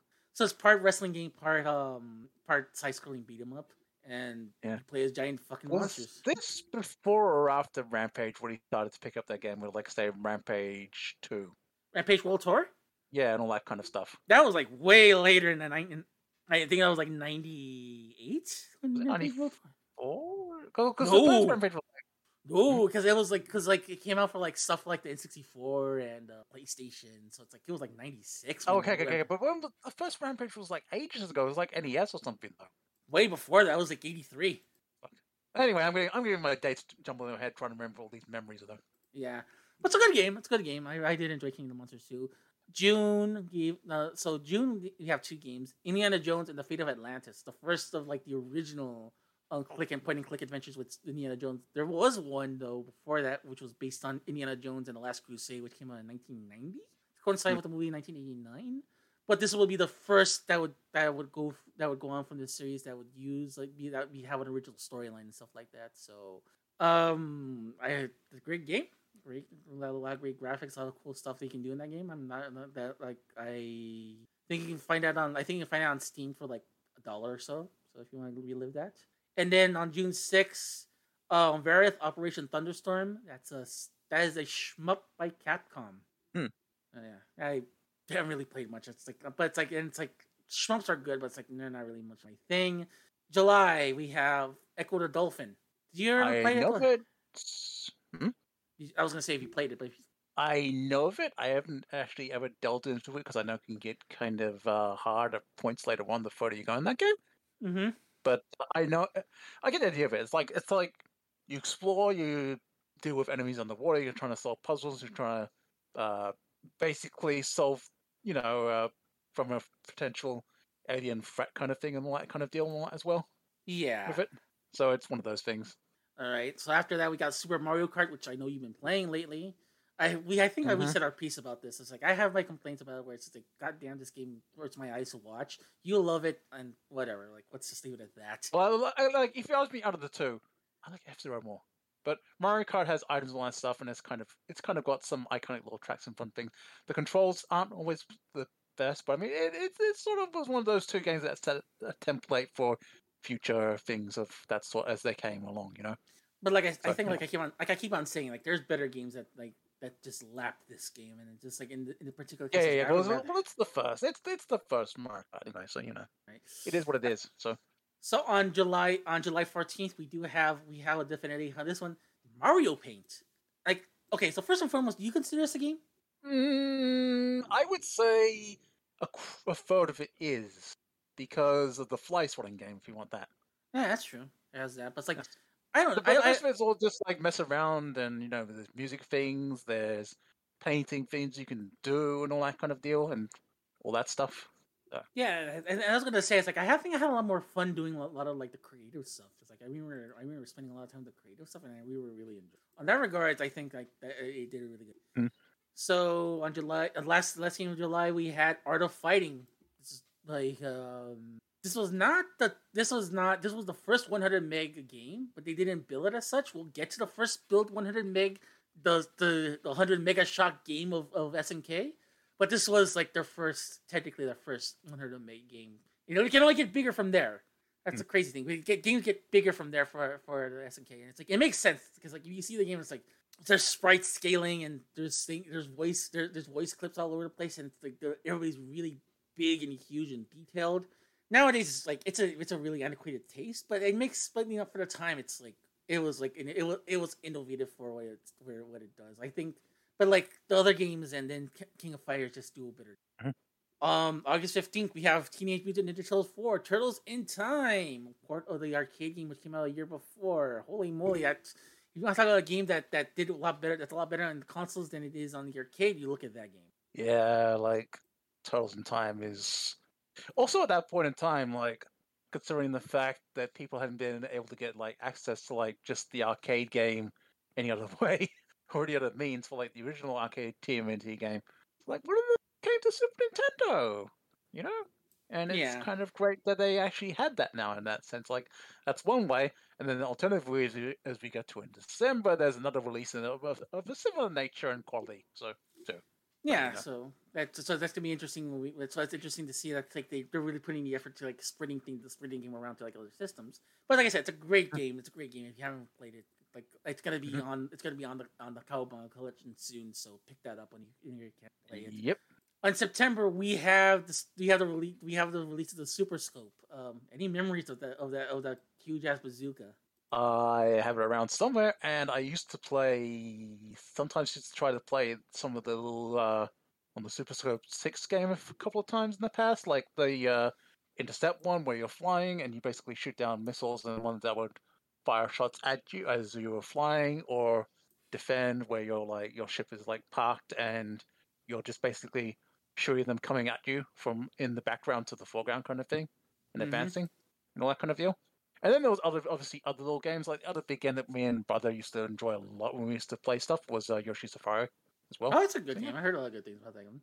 I'm just like my only problem with the Super Scope 6 is like the Super Scope period is like it just there was no like they didn't really give it a fair shot, and it's like it's such a weird way to play when you have to like press the button on the side because they didn't want to have an actual trigger, because putting a trigger obviously would make it too, because like they learned a lesson from Nintendo learned a lesson from the Zapper. They said like they didn't want to have they didn't want to have a gun with like a trigger on it, so they put like the trigger on the back, and it just the Super Mario Brothers movie also had the Super Scope as a guest thing, as a weapon or two that King Koopa and his army were using as well. Mm-hmm. They had a modified one for like the movie where it's like they gave it And a all, trim and all and everything. painted like silvery gray or something instead. Yeah, and I think you actually buy It, you it, can it buy that. worked. Yeah, It yeah, worked. yeah. I was gonna say it's like you can actually buy one of those like as like a toy. I was like, wow, really? Like, that's okay, cool. Yeah. So September 27th, we have Dragon Quest V. Are you a big fan of the Dragon Quest? No comment, but I know there's people out there other than this maniacs who love the Dragon Quest series, like you, that could probably say more on it than I. So Ramses, go ahead. I dabbled in Dragon Quest. I haven't played Dragon Quest. I should hand over my Dragon Quest fan card because I just exposed myself as a fake fan, as my co-host Kamar Furry would tell me. October, we have no date on this one, but Sega released Virtual Racing for the arcade. I have a love-hate relationship with this game, but it's now more of a love than I hate. I didn't really like the game when it first came out, but I recently brought it for the Sega Ages, and I fell in love with it. I really loved. I remember Racing. playing it one too small times, and I always thought it was kind of weird, but then I didn't realize when I was younger, like, oh, this came out way before Daytona USA did. So Well, I guess at the time too, I was like I guess because at the time I was like, oh my god, like racing games, like whatever. I would rather be playing. I want to play Street Fighter. I want to get good at that. I want to kick punch people. And then it's like I learned to really, and then the time I kind of started really more appreciating like racing games was like when Daytona came out. Yeah. So yeah, that may have affected my decision. And as I got old, like I said, like recently when I brought for the Sega Ages for the Switch, I learned to really appreciate it a lot. So it's a really good racing game. I think it's like if you ever find that game like on the Switch, just buy it. That's a good recommendation for the Sega Ages stuff. Even though Sega they haven't really released anything of note for Sega Ages stuff on the Switch for a while now, have they? No, but a lot of the stuff they do have available is solid. We have October 5th. We have Final Fantasy Mystic Quest. Baby's first Final Fantasy. That's what some people would say, but that's also my first. Even though it was the mainline Final Fantasy, it was my first Final Fantasy of note that I really remember playing in particular. And I mean, it's simplish in ways. I won't deny that, but the story is, it is what it is, and it's kind of, just save the world kind of deal with these powered crystals and all that kind of stuff that are being drained by monsters and a dark force attacking the world and everything, and all that kind of stuff and all that deal. But the characters are kind of simple-ish and kind of fun, and some of them are, kind of one note and all that. There's some simple interactions, but I like the way they did the overworld, and the battle system isn't anything weird or complicated. It's just like you got your basic stuff. You can go to next town. You can do like little battlefields if you want to grind for more EXP and cash and even items you get from those fields that you can win more additional stuff, like even like unique charms or spells and things and supplies that you can't quite get in other places inside the dungeons and places you have to explore in the main course of the game anyway. So as it is, it's fun. It's not perfect, but it's fun and it's not like overly hard, and you'll have a fun time with it, I would say. Still. Well, when he told me this game was supposed to be like a Secret of Mana like game, like one of those Mana games, it made perfect sense as I played it. It was like, oh, I can see the Mana influence. So it's like now that I see that, now that someone pointed it out to me that this was originally going to be like a Mana game, like Secret of Mana, it's like, yeah, I can totally. They might have reworked or repurposed a bunch of work on that into a spin-off Final Fantasy instead. Yeah. Yes, that's what ended up happening at the end of the day. They looked at the game and were like, this could work better as an SNES game. Let's put like a let's go with it. Hold on. Okay. So sorry. Mortal Kombat is next on October the 8th. No, it's got a message here. It's like it kind of threw me off. Yeah, October 8th. We got Mortal Kombat. Wait. Mortal Kombat. Yeah, this one kicked off a whole series of things, didn't it? Yep. Kicked off a whole series. Did you play any original games before this? You played the original one? I want to say I've tried messing around with it once, maybe many moons ago, and I realized how different it was from the Super Nintendo version and all that stuff. But at the same time, it's also simpler because of like the first Mortal Kombat is.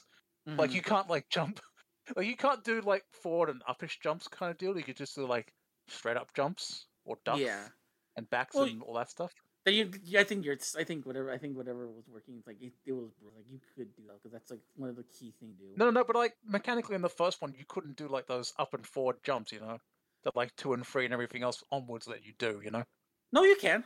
Like the like because like people figured out it's like, oh, you could be Johnny Cage and just do that and break the game. Wait, if that's the case, that's new to me. What the hell? Okay, fair enough.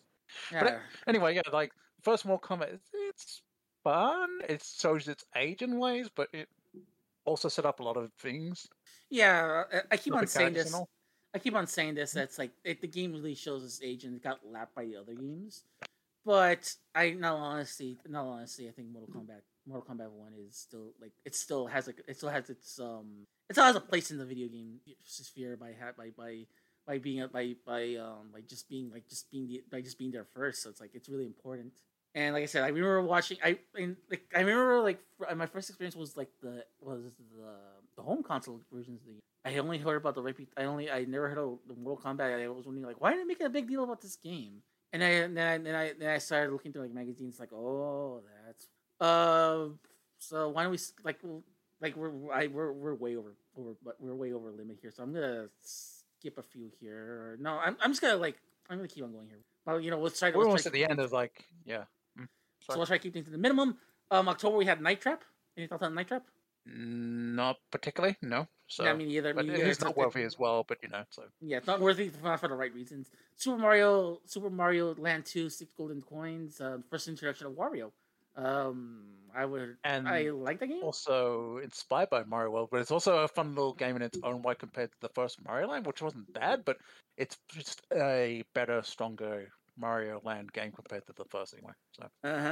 And November we got Sonic the Hedgehog 2. Which I said like it's weird to see like when I saw like the listing of like people were saying like game of the year was Sonic 1. It's like almost a year later here is Sonic 2, and it's just like. All I can say with Sonic 2, and I'll just throw it out there because surface level stuff is like it's fun, it's cool that it introduces Tails, but also in ways there's some bits that it does better compared to some of the later Sonic stuff. Some of the other Sonic games do other things better.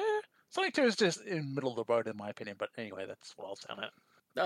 I'm the complete opposite. I think I love Sonic the Hedgehog 2 the most out of all the Sonic games. I think this is like my favorite.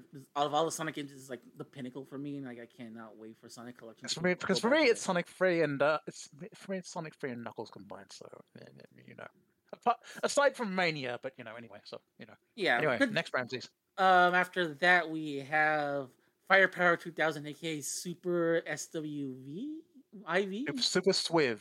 Super Swiv. Did you ever experience with this one? No. Okay, fair enough. This was one of those games that just, I think, like, so many games I experienced when I played them and all that, it was just, like, rental things. When rental stores used to be a thing for games and movies and other stuff back in the day. Back many moons ago. But yeah, this is a fun one where you can play between either this choice of a Jeep, where you can aim the turret when you're dashing around the screen, or a helicopter, where you can just move freely around the stage and all that kind of thing and not be limited by, like, obstacles. But yeah, so that's it. And then you have like weapons. You have like widespread bullets. You have plasma shots. You have a flamethrower option. You have also things for like a power shield. You have secondary missile weapons and all this kind of stuff and fun things and intimidating boss music and all kinds of deals. So yeah, Super Swift. It's actually one of those fun games. I don't know why in the US it got renamed to Firepower 2000. It's weird because technically it is a sequel to one of the others. That's the name pun with Super Swiv is actually related to Silkworm on the NES. It's apparently Super Swiv 4 or whatever, like SWIV, the whole deal. Yeah. So, yeah. Yeah, no, I'm familiar with Silkworm, so it's like, that makes perfect sense now. Okay. So yeah, you have experience with that. I don't. December, he gave us Fatal Fury 2. Holy shit! It's like this is really good. This is really good. This is more you than me, Ramsey. Go with this one. I don't even. Better roster of characters. You can play more than just 3 characters in this one. It introduces Sumaishu and Nui, which is great. It's really good, but I know I keep on saying this a lot, but it's like there's better, like the Fatal Fury Special Lap this because it has all that stuff and then some with the new character and stuff like that. So that there's that. But Fatal Fury 2 is like the worthy successor to Fatal Fury 1. December also gave us Lucky and Wild. Have you played it? I know that game. Yeah, it's the driving game, and one of you also controls the gunner kind of thing, isn't it? Yes, it is. Yep, I know that one. Yep. So cool. Yep. It's an awesome game. It's like it really is like it's a fun game. Yeah, that's all right. December 6th, we have Final Fantasy V. Oh boy, I love that game so much. I think it's one of my favorite Final Fantasies. It's like the amount of customization and the amount of stuff you can do in the game is incredible. I really want that game. I really want to play that game again. Now that I'm like looking at this, like shit. December 9th, we have Street Fighter 2 Turbo, aka Hyper Fighting. This was a response to all the pirated games because they saw the Capcom saw that the pirated games were doing better because their game was a lot faster and they wanted a faster game, and that's what they got. They got a faster game out of this. Basically, it's a more balanced version of Street Fighter 2 Champion Edition. They give characters some new moves. Go after the races it goes. It's a really good game. It's like one of the best ones. Yeah. So it's still playing in competition circles, and I'm really it's withstood the test of time. December 11th, my birthday. Again, I could have brought this if I had a Genesis. TMNT, the Hyperstone Heist for the Genesis. Basically, it's a hybrid of the arcade game and Trails in Time with some new elements thrown in. Really good game. Also going to be in the Cowabunga collection. Not to be missed. I think I don't think people should sleep on that version of the game. It's really good. Oh my god, we're going to be here for a while with this one as well. Streets of Rage 2 on December 20th. Jesus Christ. Streets of Rage 2. Fun game. I could say that there's also, in my opinion, there's more fun Streets of Rage games. Not to put it down remotely at all, Ramses, but it's a fine Streets of Rage game, and it's all right, and it's a lot of things for the future for the series. You know. Streets of Rage 2 is like one of the top 10 video games of all time, easily. Easily is one of my favorite games of all time, and I'm definitely this game comes highly recommended if you like side scroller beat 'em ups and games of these types as well. Like I know you're gonna say that Streets of Rage 4 was better, but I'm sorry, I'm gonna say this, that Streets of Rage 2. No, it's cool, it's fine, man, it's fine. So I just love 4 so much because it's got so many options in that damn game. All right, so that ends the stuff with dates. The next couple of games here have no dates here, so they're by companies here. So you try to figure this out who's who on these. We have X-Men, really good game, 6 players. You know, you're screwed if you have to play Dazzler, but it's a good game. Lethal Enforcer is good. Wolverine, but so yeah, but it's a good game. But it's like it's it also started a small meme with Colossus's power up.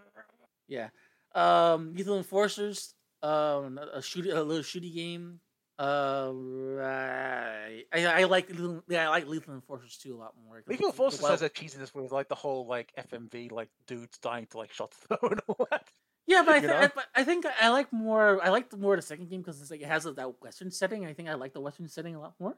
Yeah. Actually, it wasn't FMV. It was motion capture as well, wasn't it? Or was it It was captured with the Mortal Kombat way where it's they take photos and you're just shooting the photo reel. Yeah, but whatever it was anyway, whatever technique. Yeah. But yeah, it just looked funny when some of those just freezing you die. It's you got him or something or all that.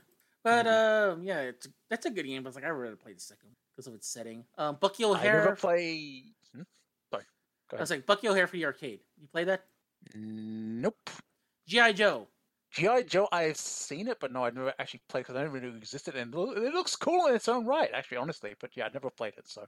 Yeah, it's a Konami game. It's a shooting game. It's just it came out in '92. The '92 is it's such a dead period for G.I. Joe. It would end in '94, but it's '92 was it might as well be dead at this point. But it's a good game. They put in a lot of effort into it. But Bucky O'Hare is a good game. I like playing it. It's a hybrid shooter / side-scrolling beat 'em up. It's what I like to call a Narc-like, if that makes sense. Have you ever played Narc? No. Asterisk. I'm not sure if I have, so no, off the top of my head. Okay, Asterisk. No. I know of the series. I know of the comic, but I never played the game and what. So nope. And also suddenly. Okay, so that's just side-scroller beat 'em up. It's all right. I have no real opinion either. Yeah. And next after Asterisk, we have the coming back again. Wild West, the Cowboys of Moo Mesa again, and Um, didn't know they had a game. yeah, it's a lot like it's a game that's a lot like Sunset, it's like Sunset Riders, but a little more simplified. Mm-hmm. So it's a good game. I remember playing a few cores on that one. I think I must be the only person in the world that's played that like that. So we then go on to our next kind of collection of games, Chase HQ 2. Heard of it? I am blanking fully what it was that, but I got an idea in my head what it might be though. So yeah. It's a game where you had to like ram into the other opponent, and you have to like stop them. Oh yeah, no, I remember. Like it's just like a chase down instead of like the Wild and Lucky or whatever before. Yeah. It's just a basic chase down, and you smash them up to capture them and all that because you wreck their car. Yeah. All right. After that, we have Dead Connection. The Connection, which is a side-scroller beat 'em up that's take place in the 1930s, like like gangster fight. I have never experienced that one or heard of it, so nope. Dino Rex. I don't believe so. Oh my god, Dino Rex is it's such a janky game. It's such like a janky ass game where you play as two dinosaurs and their handlers, and it's like they like, oh my god, it's so janky. Everybody moves around like 5 frames per second. It's so Fix 8 as a shoot 'em up. I might look up later, but I've never heard of that one actually. Good game.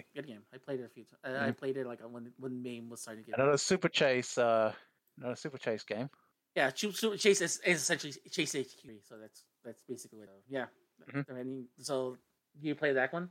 Nope. I think I just saw the Super Chase HQ one of what I remember in my head. So okay, so next group of companies. This is Data East. So they released two notable ones. Diet Go-Go, which is like the first of their single screen puzzle games. Where you have to like defeat enemies and like solve the puzzle of like trying to defeat the enemies the correct way and stuff like that. Sort of like Bubble Bobble. And then Nitro Ball is a shoot 'em up where you just go around shooting. It's a bit like Smash TV where you're like going to like different things and playing for like money. Okay. So we now go to American Laser American Laser Company, and I guess this is where you're getting confused, where it's like this is the F&B games because we have Mad Dog 2, a game where you shoot things. It's like shoot things with a gun. No. F&B. No. When I was bringing Lethal Enforcers earlier, I was just referring to the style how enemies would die. I know what you mean when you're saying Mad Dog and all that stuff. Like I've seen it like basically like it's pre-recorded and then dudes just like pop up to attack you and all that kind of thing. I know what you mean. So yeah, it's basically dungeon. It's like Dragon's Lair, where it's like you have to shoot at the correct time before they attack you and stuff like that. Yeah. And basically, the only difference is like you have a gun instead of a joystick. And then speaking of joystick games, we got Space Pirates. Oh god, that is like the game I ever seen. If anything, it's notable because it has one of my favorite like Winners Don't Do Drugs screens, where it has like the main villain going, "Winners don't do drugs," and it cuts to a skeleton, and it just blows up, and that's your Winners Don't Do Drugs screen. ESA or whatever. Yeah. Okay. It's the greatest thing ever. So we have the last two games here. Time Killers. You play Time Killers? Any Time Killer fans in the audience? That name is ringing a bell, but I'm not sure if I remember or not. Like, it's one of those games that try to capitalize on Mortal Kombat, where it's like if you slice someone's hand off, you can like they fight one arm and stuff like that. It's essentially I think I sort of know about it by that reputation. Yeah, like I think I know of it. It's a Black Knight. It's a Black Knight from the Mighty Python Simulator, where you can fight someone with even if you lose like an arm, you can still keep on fighting them. Mm-hmm. And then the final game here is Aero Fighter. Aero Fighters, yeah. You play as a penguin. Well, was that in the first one or was it 2 or special? No, that wasn't the first one. As well, okay. Well, yeah, but like even the first one, it's alright, was still fun because then it's like. Because like when I have memories of like various like shoot 'em up like games like from that period, like playing flying ones and all that, it's either that or Raiden that immediately jumped to mind in my brain, you know? Yeah, as being like one of the standout ones, and like it's just simplish. It's fun. It's kind of relatively responsive, and like getting power-ups that actually makes you into a somewhat formidable threat and that kind of thing. And plus, there is a Super Nintendo version out there as well, released around the same year and all that. It's it's good for what it is. It's not quite up to the same level exactly as the arcade, but given what the Super Nintendo was, it's still pretty good. It's alright. And it's apparently it's fucking expensive nowadays and highly sought after still, despite that. You know? The Super Nintendo port of Aero Fighters 1. So I think that's like most games nowadays. Like when it comes to like ports to any SNES games nowadays, like that's anything that's notable nowadays. It's just gonna jacked up in price, and I do believe that's one of like the more notable games. Well, it's better than what Raiden Raiden Trad turned out? Yeah, which was a weird port. But anyway, that's like that's one of the better ones that people sometimes bring up, like as an alternative for like the first game anyway. I think. Yeah, my experience. I think I played the SNES version, which came out like about a year later, and I really enjoyed it. I thought it was a pretty good game, but it's like, hell if I can remember what the fuck happened. To be honest, but it's a good game. Yeah. Good game. If you actually want them, the first one and 2 and 3 are on the Nintendo Switch as arcade archive things. Good to know, because like those arcade games are. When I found out about them, I purchased them all over time, as well as the Metal Slugs and things that came out on that too. So That's good. Alrighty then. I think that's about it for us. It's like I gotta go. I gotta do a few before I start editing here. So, is there anything you would like to bring up before we go? Nope. We've covered everything pretty much. We've gone over all the stuff. We've finally reached the end of all this stuff. We've reached the doomsday point, or wait, doomsday, and whatever of all this. Finally, it was fun. There was quite a few bits of points of discussion, things, and some which you knew more than I did, and some the other way around as well. Yeah, next time I'll try to see if I can try to condense it a little bit. For the most part, I really had fun like going back to a lot of these because there's a lot of things in this that I cut that. Yeah, and like even like before we started doing like the recording and stuff, it's like I was just poking around in places and like Wikipedia and stuff, and just finding and reminding my brain, oh yeah, this came out in '92. This came out in '92. I have a lot of memories from that because around that time period when games came out, or I played them down the road, these games were released in that year and all that deal anyway. So that's just how the brain works, digging into old memories and all that shit. Yeah. All right. So here's what's up. Next episode, we are doing a review of Top Gun Maverick. Because like I said, like around this time we were both already watched already, so we like set. I would have also I'm gonna have a solo review of Bob's Burgers as well. So we're gonna have a discussion like that. We're gonna continue doing our thing, discussing things, so video games, movies, all that stuff, and see what happens from there.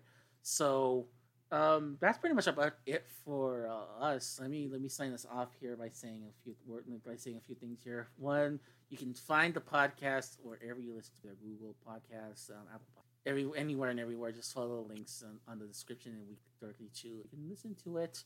You can find us on Twitter by going to SatAM Pod and SatAM Squad, and that's where you can communicate with us. You can join us in doing the discussions that we have and checking everything out so far that we've been to the discussions as well there. I also host a podcast, which you can find over at SC Cosmocast on Twitter, and you can find that also on other podcasts as well. It's called the Saint Seiya Cosmocast. It's a really good podcast about Saint Seiya. Please check it out whenever you can. You can find me on my personal Twitter, which is at L_Ramses. And that's I just ramble on about different things. So where can I find you on the interbutts?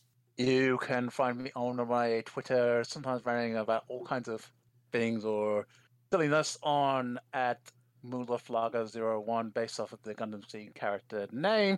Just add a 01 onto the end of the name, and you should be able to find me. If not, you'll probably find me linked through SatAM Squad's stuff anyway as well. If you have trouble finding me. Alrighty then. For me, I am Ramses. For Rob, I am here to tell you guys see y'all next time. And don't forget to more about. Bye! Goodbye!